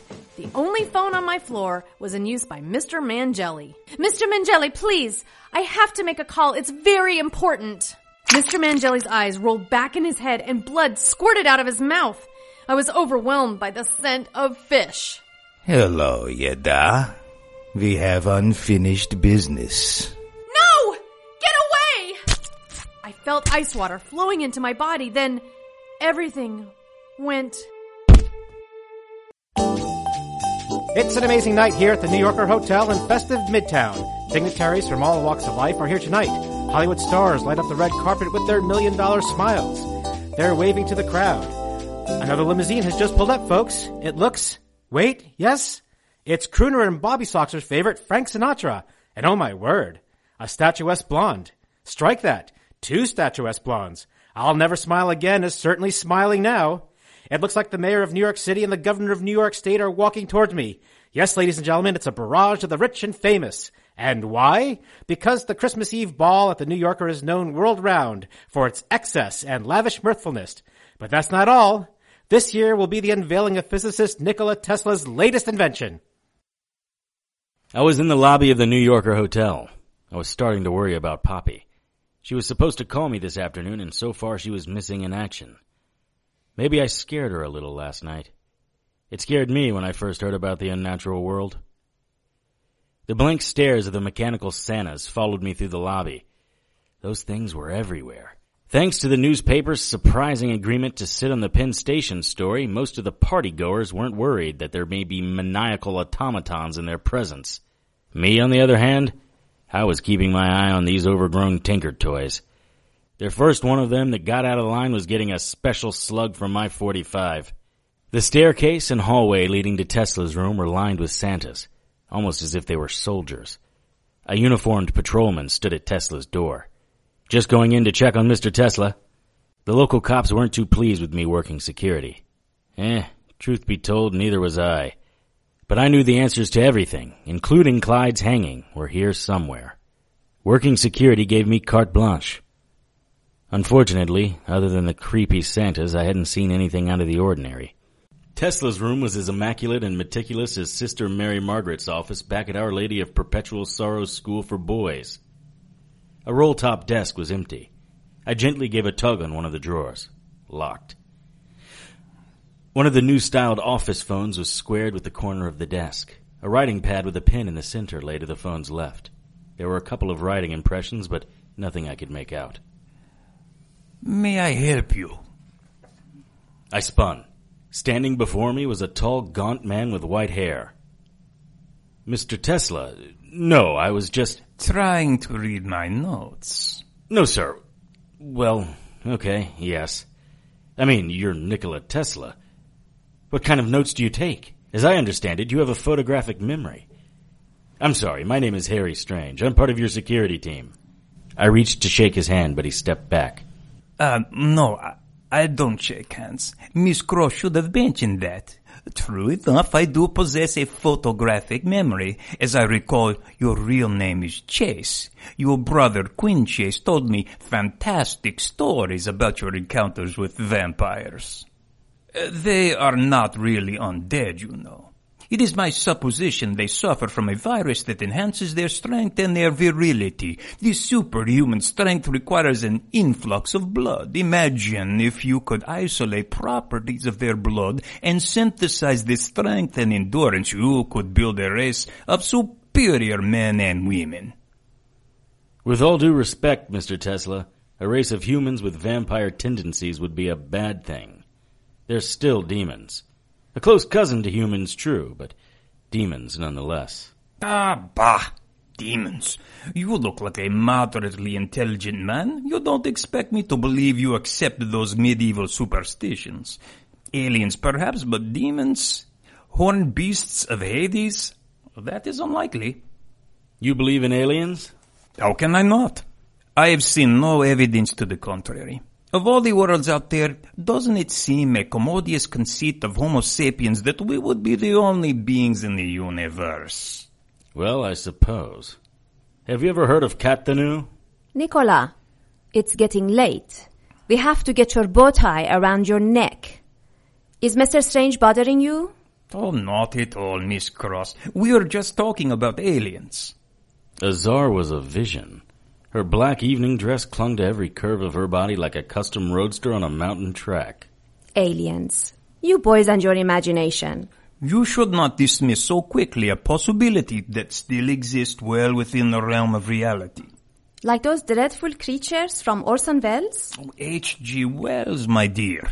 Or perhaps something from another dimension. Or cephalopods. Excuse me, Mr. Strange? Yes, even cephalopods. Squids? How dreadful. Why would you think of such a thing? Azar, Mr. Strange has had encounters with beings we can only imagine. Azar, there you are. With Mr. Strange again. I need to speak with you about some final arrangements. What about you, my Russian ice queen? What do you imagine aliens from outer space to resemble? Ice queen or not, Natalia was all gams and globes in her fire engine red evening gown and matching bumps. Bah! Aliens. I don't waste my thoughts with fairy tales like monsters from space or angels in heaven. You should be thinking about the demonstration tonight, not some tentacle-bearing beast from the ether. What is this demonstration tonight? Oh, my greatest invention. Surely Mr. Strange has some security things to do. I am uncomfortable with someone of his level, having such familiarity with Mr. Tesla. Natalia, must you be so bold? It's not a problem, Azar. I should get down to the main room. One thing before I leave. Mr. Tesla, how did the interview with Miss Harlow go today? I'm sorry, I don't... Miss Harlow didn't make it for the interview, nor did she call to cancel. I hope she's okay. Another soft and pampered sorority girl. That's not like her. I'll check in on her. You won't be deserting your post tonight, I trust. I am sure we can spare Mr. Strange for an hour or so, if he needs to go. Thank you, Azar. I appreciate that. I heard you, Strange. But I don't think I have a man I can spare right now. This is important. I have a feeling that something may have happened to Poppy. I've got half the force here, Strange. The mayor and the chief are both in attendance. I really can't send someone off on one of your hunches. Why don't you go? Because I have a worse feeling that something bad is going to happen here. With all these police? I think it's going to be more of an unnatural type of bad. What is Tesla unveiling tonight? How should I know? It's up on the roof. And you haven't gone to look? Tesla has his own security force on the top 3 floors. I'm up to my ass in drunken chimpanzees as it is. I really don't have the time for the toys of some mad scientist. Has it occurred to you that these toys may be what killed Dex? And why Clyde was killed? I can't talk to you about our ongoing investigations, especially since you're one of my primary suspects in at least one of those cases. Are you going to send a man to check on Poppy? I'll see what I can do. Thank you. Hey, where are you going? I'm going to see what's on the roof. Which was easier said than done. I made it past the police level with just a tip of my hat. At the next level were 2 guards and their boss. And by guards I mean mugs who looked like button men for the local mobsters. But these weren't any Brunos I knew. I tried the direct approach. Hello, gentlemen. Where do you think you are going, Yeda? Just heading upstairs. Mr. Tesla asked me to check on his device. You're lying, Yeda. Not sure about Yeda, but Harry doesn't lie. Well, not all the time. Look, pal, I'm just trying to do my job. Miss Cross hired me to work security. What's wrong with your eyes? My human skin is having a difficult time covering my exoskeleton. Does that make sense to you, Yeda? In fact, it does. You need to step back. You're starting to crowd me. Am I? What if I don't step back? My hand in my jacket pocket wrapped around my dagger of Yago. You been working on the docks, pal? You reek of day-old fish. Perhaps you and I should take a walk. Perhaps you should try a bar of soap. You will... Harry Strange, what are you doing here? Oh, great. The Russian Ice Queen found me. I was heading upstairs to make sure everything was firing on all sixes. That is not possible. Or necessary. Dimitri's men have that under control. I was just explaining that to Mr. Strange. Mr. Strange is confused about his responsibilities for Mr. Tesla. I should let Dimitri and his men rough you up a bit. It would serve you right and teach you some manners. But Miss Cross would like to see you, and I don't have time to wait. Dimitri looked confused as Natalia put her hand on my elbow and led me away. You want to tell me what's going on? Shut up, Dorak. Idiot. Before you get us both killed. I stole a quick glance over my shoulder. Dimitri was staring at me with his grossly misshapen eyes. Russian secret police? Aren't we on the same side? Not the police.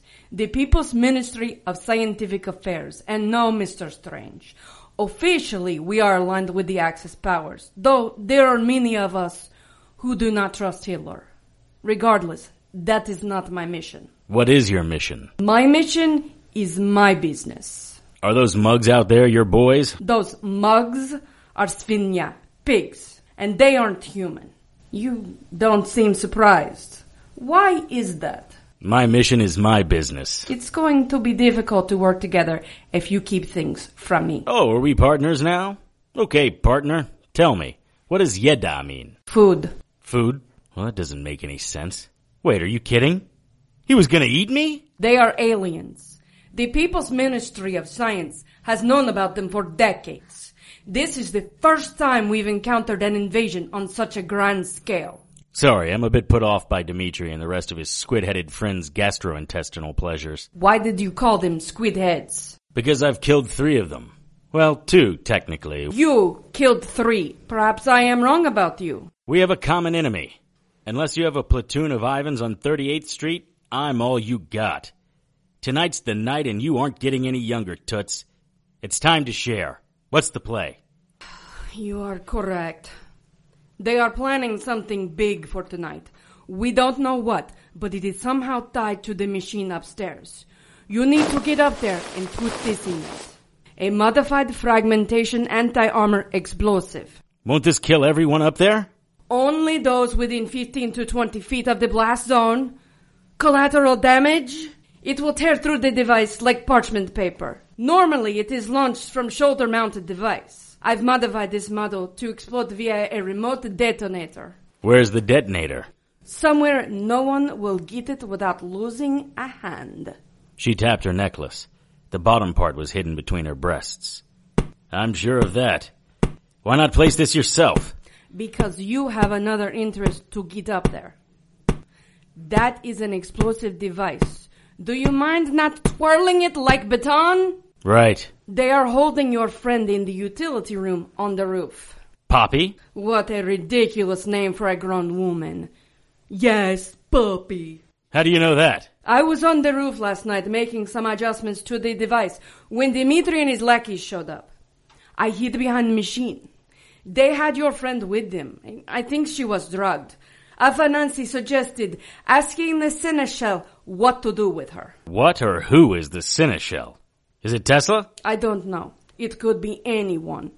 I believe they were somehow feeding Tesla the data to complete the device. From the math I saw, I believe the device will open an interdimensional portal. They plan to bring something through? Something big and dangerous. They are going to get their alien master. His geometry and physiology is unlike anything you've seen. Our weapons will possibly be ineffectual against them. It is imperative you place the explosive near the center of the machine. I'll set the explosive and get Poppy out of there. All you need to do is point me toward the fastest way to the roof. At the end of this hallway is a fire escape. Take that to the roof. Be careful to whom you speak. My comrades tell me this infiltration has many human sympathizers like Clyde. There isn't any telling who is on your side. Just another day in the park for me, Natalia. Does the Tsar know about this? The aliens? Unless it is something she can use to generate investors. Azar doesn't concern herself with it. Don't you think we should tell her? Duh. I will try to speak to her before the event. You go, save your girlfriend. Plant the warhead. She's not my girl. Where should we meet? In front of the machine at 9:15. Getting on the roof was easy. I only ran into one cephalopod. I used my dagger, so it was a quiet but messy kill. Getting across the roof to save Poppy was going to be challenging. There were a couple of men milling about. On the far side of the roof, the housekeeping crew had set up bleacher-like stands. Beams of light from industrial-sized spotlights crisscrossed the sky as if they were marking the spot for some celestial arrival. I ran from the safety of the vent I had been hiding behind to the next closest cover, an exhaust pipe. The utility shed was about 40 feet to my right. All I could see was darkness. Slats along one wall of the room offered some intermittent light. I stumbled around until I found the doorknob. Of course it was locked. They were squid heads, not chowder heads. Can't blame a girl for trying. I felt around the room. A couple of cans that felt like paint gallons, some brushes, some long wooden sticks. Ew, something wet. And foul-smelling. Well, hello, good-looking. What have we here? It was long, flat, and curved at one end. Just what a girl needs to break out of a utility shed. I stumbled back over to the doorknob. I jammed the crowbar into the spot where the doorknob met the door and started to push inward. Damn it! I reversed and started to pull towards me. Son of a... Okay, let's think about this. The door opens outward, so I would want to pry in the direction of the door. One more time. Yes! Come on! Capital! It opened! I was free! Get inside! Get inside! My gray-eyed hero was running towards me. Two of the Cephs close behind. Get in there! Hurry! Close the door! You've got to be jacking me! I mean it, Poppy! Now! Go! I jumped back into the utility room, jerking the door closed behind me. Ah! I couldn't see what was happening, but it sounded like a Donnybrook of biblical proportions. You're gonna have to do better than... Oh, God, you smell. Say goodnight, you ugly chunk of calamari. That was a little too close. Its stinger punched a hole through the metal door. Damn, it's fast. I opened the door a bit. Two dead squid heads lay on the ground in front of the door. I had to struggle against them to open the door enough to fit my head through. Harry's gun was on the ground. I don't even know why he bothered carrying one. I picked it up and put it in my pocket. I spotted Harry by the bleachers. He and a squid were fighting in hand-to-tentacle combat. Harry had a dagger in one hand. He briefly looked at me and the Ceph slapped him, drawing blood. Harry said something inaudible. He stepped back. The squid drew his tentacles inward and then lunged forward. Harry stepped in to meet the squid while at the same time flicking his wrist upward. The Ceph stopped and looked down at his stomach. Suddenly, all of his viscera spilled out. I was gonna be sick. What do you think they're going to do when they see what you did to their squid heads? They won't see, unless they go into the utility shed. Which is where Dimitri thinks I am. That will probably be the first place he goes. Well, if Natalia can detonate her warhead, they should have their hands full with panicked guests. Are you almost finished? I was cleaning a cut running from Harry's eye to the bottom of his neck. The odd thing was that it seemed to be healing while I watched. Really, that's not necessary. I heal quickly. I know. Clean living. Well, that and being touched by an angel. Come on. I want to get at least 2 floors between us and whatever that device is. He took me by the hand and we headed toward the fire escape. You realize we are over 30 stories up. Don't be such a girl. It's not that windy. Come on, step lively. Just toss your leg over the side of the roof. A blue-windowed room running the length of the building was opposite us. Next to the door was a mechanical Santa Claus. I looked a little further. Another Santa stood silently. Around the roof, Santas were placed about 10 feet apart. Look at all the Santas. I know. Ho, ho, ho. Do you really think what did you call their leader, the Seneschal, will allow anyone off the roof even if the plan fails? I've got this covered. Trust me. Only a fool or a bimbo believes a man when he says, trust me. Do I look like either of those? Electric lights made the roof as bright as a summer's day in the park. Crap. Come this way. Harry started to throw his leg over the side of the wall and stopped. Damn it! They have men on the fire escape a couple of levels down. Did they see you? I don't think so. Let's try to get to those exhaust pipes. We duck-walked to the pipes just as Dmitri and his men entered the roof. Dmitri looked around and, for a moment, it was almost as if he looked right at me. He motioned for his men to look around the roof. When they returned, he and Afanasy walked to the utility shed. You got a plan? Why do I always have to have the plan? Really? I'm kidding. I'm working on it. You may want to work faster. We have a problem. She didn't do this herself. Someone is helping her. Harry Strange? Who else? Should we call off the Advent? No. The Advent continues as planned. Cathanu will come through and begin his reign tonight. Go start the machine. The guests will be arriving shortly. Yes, Dmitri. Should we notify the men on the lower levels? Why? To look for the Yeda and Harry Strange. They are both Yeda. Every human on this planet is Yeda, including the Seneschal. But no, Afanasy. It isn't necessary to notify the others. Is it? What? I'm not talking to you. You're right, Dmitri. No need to alert the others. While Dmitri and Afanasy were talking, Harry had slowly worked his way toward the utility shed. Now he stood to their side, putting their backs to me. Mr. Strange, you are persistent, like a rash that won't go away. Like a fishhook through the cheek?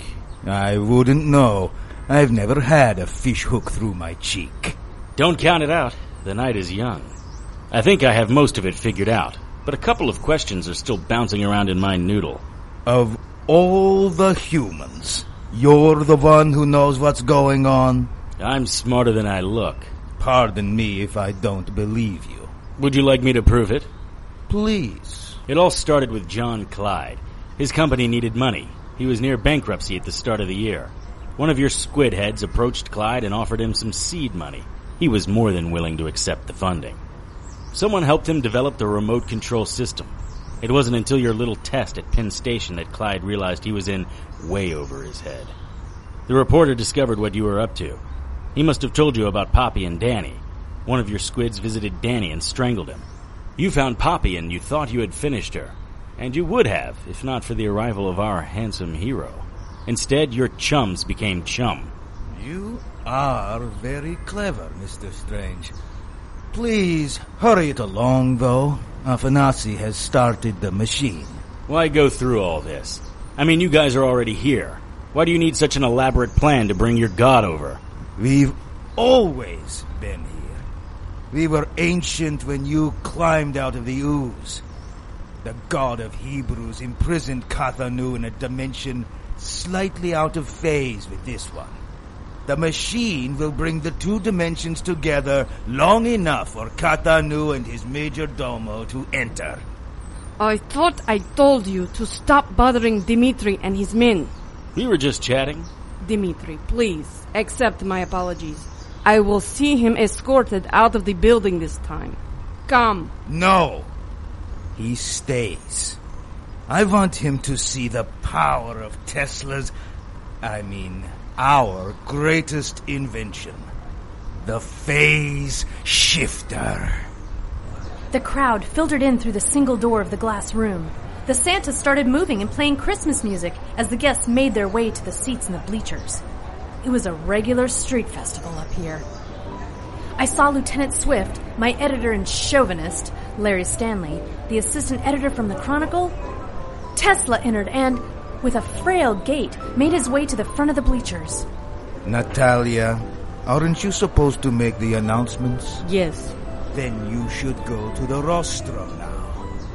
Oh, wait. There's been a slight change to your presentation. What? I haven't had a chance to review this. This doesn't make any sense. Why would I say this? Just do as you're told, Natalia. Get on stage. Mr. Strange, front row, shall we? I would love to, Dmitri. I want to see how this ends. Mr. Strange, I promise you, you will see the ending. It was a who's who of the rich and powerful at this Christmas Eve extravaganza. Several mayors from the New York and New Jersey area were hobnobbing with actors, socialites, and industrialists. I wondered how many of them knew what was about to happen. I wasn't sure if I knew what was about to happen. Ho, ho, ho. Merry Christmas. Ho, ho, ho. Merry Christmas. Ho, ho, ho. Merry Christmas. The Santas were entertaining, performing simple tricks and wishing the guests by name a Merry Christmas. I stayed near the back, well out of sight from anyone who might mean me harm. Afanasi sat in a small chair under the bleachers, manipulating some type of controls, probably for the mechanical Santas.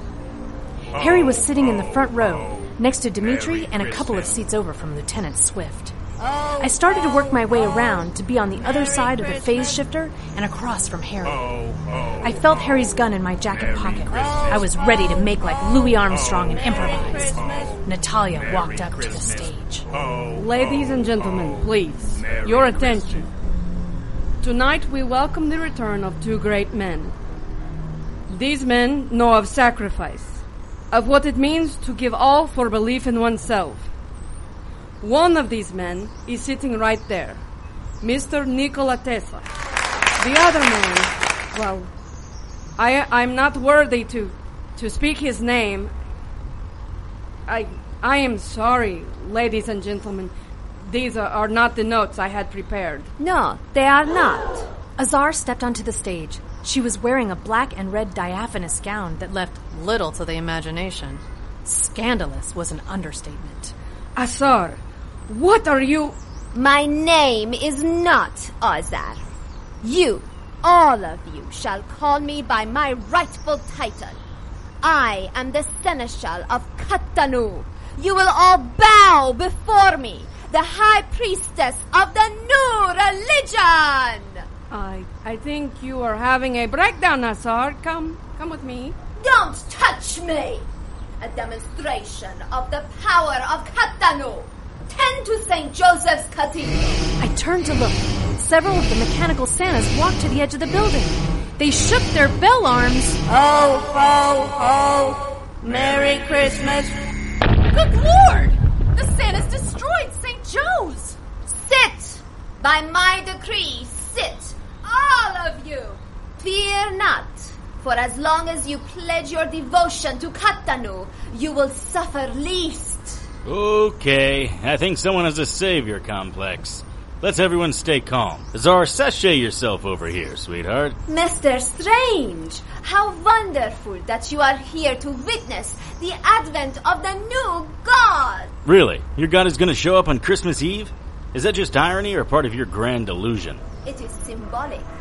What better day to show your false god and all of his worshippers that Katanu is the one true god.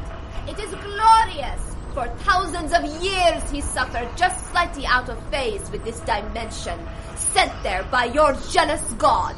Prepare for Katanu's great and terrible wrath. With the flip of the switch, I open the portal! Is it just me, or does anyone else smell insanity? Lieutenant Swift, perhaps arresting the crazy woman would be a good idea? Sit down, Strange! Look around, Mr. Strange. Not everyone here is surprised. Are you jacking me? You're part of this madness, Swift? Of course! You think I would have kept a lid on manic Santa Clauses otherwise? This is bigger than anything you've ever seen, Strange. There's a new sheriff in town and he doesn't take prisoners. I wouldn't move if I were you. 23 laser beam shooting Santas and you pull a 38 on me? You're right, this is crazy, Swift. Whatever they promised you is a lie. Their god doesn't take prisoners. Or humans. He takes sacrifices. You're just food. Yeda. To them. Officer, please cuff Mr. Strange. Shoot him if he doesn't cooperate. Enough of this! Natalia pulled the detonator from the front of her dress. Dimitri turned into a Seth and stretched one tentacle 15 feet between him and Natalia. You are all deluded mystics. His tentacles tightened on Natalia's neck, her eyes bulging from the pressure. With her thumb, she tried to push the button on the detonator, but another tentacle pulled the device from her hand. The veins on her head started to swell and rupture, and then... Dimitri's tentacles cut through her neck, severing her head. It hit the stage and rolled toward the machine, coming to rest at Azar's feet. People in the crowd who started to run were cut down by the Santas before they made it more than 5 feet. Harry grabbed the officer who was trying to arrest him and pulled the officer's gun. He pointed the gun at Lieutenant Swift. Let's all calm down. Swift, handcuff yourself.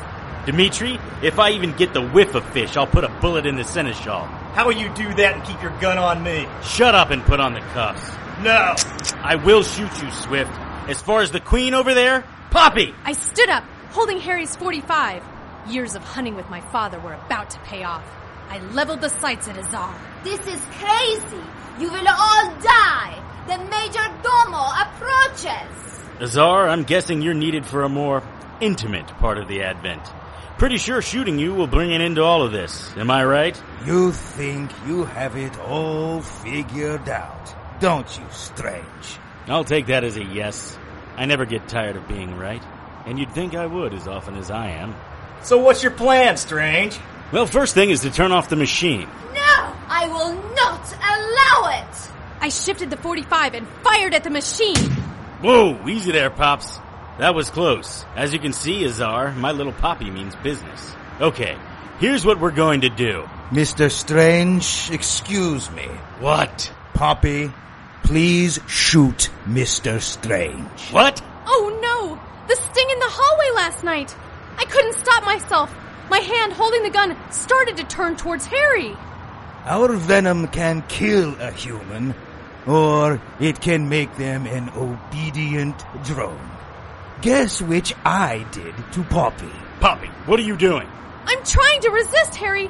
I can't. My finger is squeezing the trigger. Poppy, no! Oh my god! Oh my god! Azar, Seneschal, please forgive the interruption. Do continue. I dropped the gun and leaned back against the wall. I shook my head.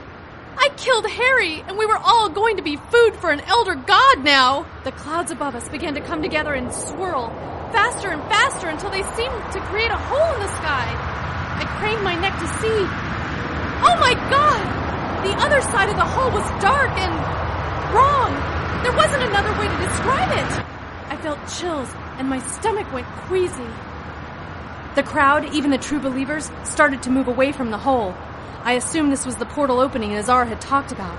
Swift, have your men get this crowd under control, or I will have Afanasi kill them with the Santa Clauses. You, officer, stop them. Fire into the crowd if you need to. The sound of footsteps from the portal brought everyone to a stop. I guess it is in human nature to see what is hiding in the darkness, what secret the abyss holds. Azar had removed her gown and stood there in nature's own. Come to me, Major Domo. I am the Seneschal of the Most High, the handmaiden of the god. Together we shall welcome Kathanu into his new kingdom. The Major Domo arrived. Whatever he was nothing that belonged on this side of the portal. He looked like a tree with appendages that were no more substantial than tendrils of smoke. At the top of his trunk was a mouth shaped like a football, with rows of jutting triangular teeth. When he opened his mouth, another smaller mouth lay inside, and another smaller inside that. He paused at the portal, looking at us with eyes that lined his torso. His effect on the crowd was immediate. Some people, the chosen ones or traitors, fell prostrate, both crying and praising him. Others attacked those next to them. Still others tore out their own throats. This madness would eventually spread to the rest of the world because I had killed our only hope. Yes, he is beautiful. He is second only to Kathanu. When the Major Domo was completely on our side of the portal, he paused and looked around with his 8 eyes. He raised a tentacle and a single strand floated away like a whiff of cigarette smoke getting caught in a fan. Only it didn't dissipate. It floated gently, hypnotically towards the crowd. Larry Stanley, my editor, and one of the traitors reached out and plucked it from its path. It's beautiful. Oh no! What's happening? My hand! It's burning! It's starting to turn! Larry's hand started to liquefy. His wrist and arm took on the consistency of ground meat. Shoot them, damn it!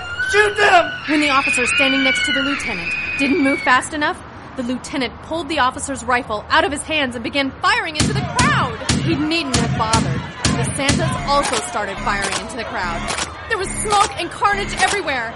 People were screaming and running for their lives. A few had jumped from the roof rather than face what was before them. I was witnessing the end of the world. I knew that any action I took wouldn't turn the tide of these horrific events. But I was going to kill someone tonight, and that someone's name was Dimitri. First, though, I would have to get my mind back. We three kings of Orient are, bearing gifts we traverse afar, field and fountain, moor and mountain. Cowards! This is your new god! You should be bowing before him, not running! I will cut you all down! What the hell? Following yonder star, oh star of wonder, star of night, star with royal beauty bright, westward leading, still proceeding, guide us to thy perfect light. I must have been delusional because I thought I saw Harry, but that couldn't be. I put a slug from his 45 into him. It's Christmas Eve, a night of miracles, Lieutenant. Wait, what did he tell me? He had been touched by an angel? Oh my God. It was true. You're dead, Strange. Get away from me. Maybe I'm a ghost. There aren't any ghosts. There's a giant tree thing over there with 8 eyes, and you're going to quibble about ghosts? Priorities, Lieutenant. Now, give me that rifle, you low-life maniac. You're a disgrace to every police officer who ever wore a uniform. I'll be a disgrace who is alive in my God's new kingdom. Hey, you can't take that from me. That's where you're wrong. I can take it. Good night, sweet prince. Harry smashed the lieutenant's face with the butt of the rifle. Swift tumbled backwards, slipping from the bleachers and landing on top of Larry. The lieutenant immediately began to liquefy. As for you, Mr. Major Domo, crap, he's absorbing the bullets. The Major Domo turned away from Harry and looked at Azar. She lay naked. Her arms stretched toward him like a lover. The Major Domo released a waif-like strand at Azar. Poppy, shoot Harry Strange! I started to raise my gun at Harry, but I fought back, singing so Dimitri could hear me. A star of wonder, star of night, star with royal beauty bright, westward leading, still proceeding, guide us to thy perfect light. You must obey! Shoot him! No! No! Oh, star of wonder, star of night, star with royal beauty bright, westward leading, still proceeding, guide us to thy perfect light. Stop singing that horrible song! It was working. The compulsion to obey wasn't as strong. I looked around for Harry. I guess he wasn't taking any chances. I didn't see him anywhere. No! No! I am supposed to be venerated among all humans! Dimitri and I both turned toward the stage. The strand from the Major Domo fell across Azar's chest, instantly burning into her. Spider webs of veins began to bulge around her breasts and upper body. I did everything you asked! The sacrifices, the murders! I changed Tesla's notes so he thought that phase shifters was his idea. Get away from me! The Major Domo was almost on top of Azar. Her chest began to splotch, turning red and purple, then blister. Thick strands of yellow-black pus slowly oozing from them. The Major Domo stood, floated. It was difficult to say over Azar, who was still thrashing and trying to escape. The tendrils of flesh on the lower part of the Major Domo gripped Azar's lower legs. I was promised! The upper part of her body was little more than hamburger in a pus-filled fluid of purple and black. Yet she lived. The Major Domo's mouths opened, and a translucent proboscis extended, pulsating snake-like toward Azar's chest. No! No! No! Through the semi-transparent skin of the prow, the Major Domo sucked in parts of Azar. Help me! Please! Help me! The Major Domo stopped sucking and turned towards the portal. The shadow of Katanu approached. Something tightened around my neck. That's right, Yeda. Feel my tentacles choking your life from you. I don't know how you were able to resist my will, but in a few seconds it won't matter. Oh, I am looking forward to tasting you. He licked my face with a tongue that felt like 1,000 slimy worms. Look around you, Yeda. This is how your world ends. The false Hebrew god is nowhere. He is not going to save you or his creation that he loves so much. Glimpse the new God! The portal filled with a vision that would haunt me until my imminent death. Katanu was part squid, part man, part demon, the stuff of nightmares. The front of his head was hooked into a beak with 4 eyes lining both sides. The behemoth seemed too large to fit through the portal, but he was trying. You shall die with the vision of the great Katanu in your...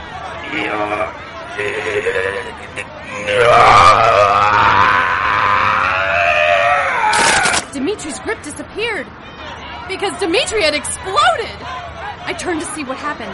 Tesla was standing there covered in fish bits. Oh, I've always hated fish. How did you...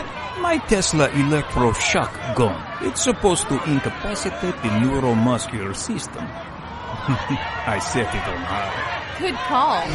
Oh no! Now what? Oh, the mechanical Santos are marching toward us.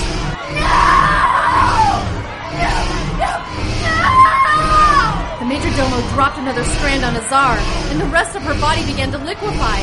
Katanu was almost through the portal. Get down! Harry was running towards us. He was holding a remote control and pointing it at the Santas. Something was wrong, though. There were 3 hands holding the remote. Oh, Lord! It was Afanasi's hand! Harry must have... Stop now! God! Help me! Harry pressed the button and the Santas simultaneously fired their lasers at the machine!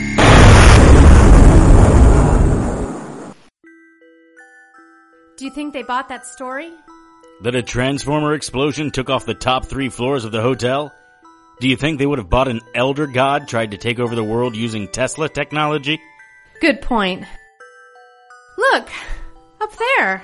The sky was clear, devoid of all but one star floating above the New Yorker. It was huge, and appeared close enough that we could touch it. The colors were a beautiful prism of light that were astounding and hypnotic. I felt as if I could stare at them for a lifetime. Wow, that is something. Do you think it's a sign? Could be, though most likely it's residual energy left over from the rip between our dimension and the other. Wow, really? You're such a romantic. Harry, remember, humans are not meant to be alone. But that doesn't mean it's not a sign. Maybe it's a heavenly gold star for a job well done. I like that. I like that a lot. Well, I guess that's that then. They've taken our statements and Tesla's. Do you think he'll be able to... Tesla probably has the only mind in New York that could see what he did and not go crazy. He'll be fine. Right. Well, I should get home. Yeah, me too. Well, good night. Good night. Oh, hey, it's after midnight. So it is. Merry Christmas, Poppy. Merry Christmas, Harry. So, do I have to find mistletoe or can I just kiss you? Come here, Mr. Strange. We kissed under that unique star on Christmas morning, the rest of the world asleep and unaware of how close they had come to witnessing the last Christmas. They would never know the name of the man who had saved them, but I did, and I would share many adventures with this man. You see, not only is this the story of how he defeated an elder god, it's also the story of how I became the first assistant to Harry Strange.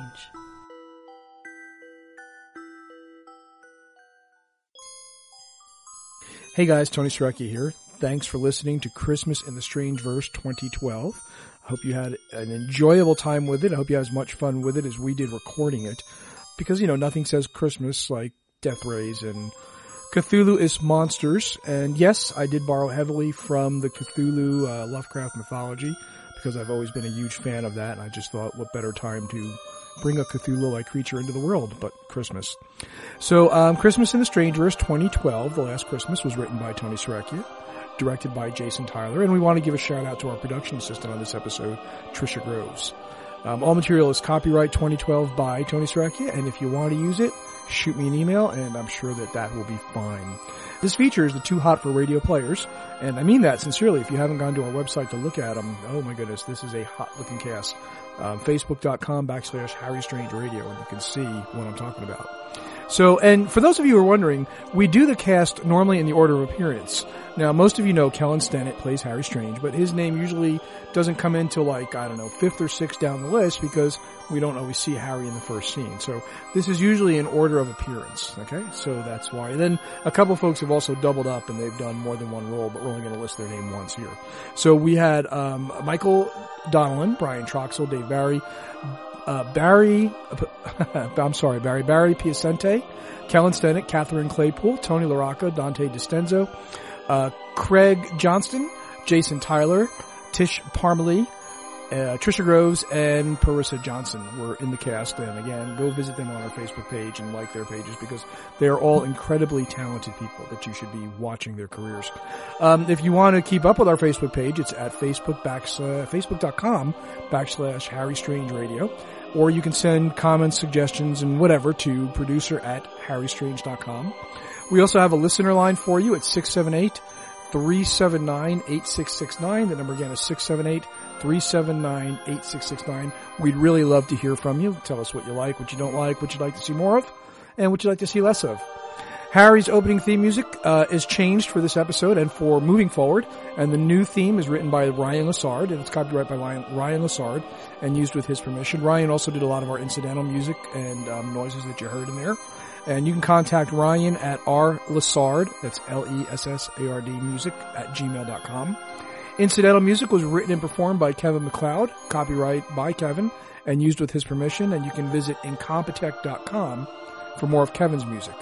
I also want to give a shout out here to the people that are behind the scenes and folks that have been with us and supported us for the past 2 years. Bill, CJ at KSU Radio, Bob at Silly Snowman Radio, of course Joanne Pruden, who's been with me through the beginning of this whole process, and everyone else, especially you guys, the listeners, right? Because if we did this for ourselves, we would just be 12 people in a conference room making each other laugh.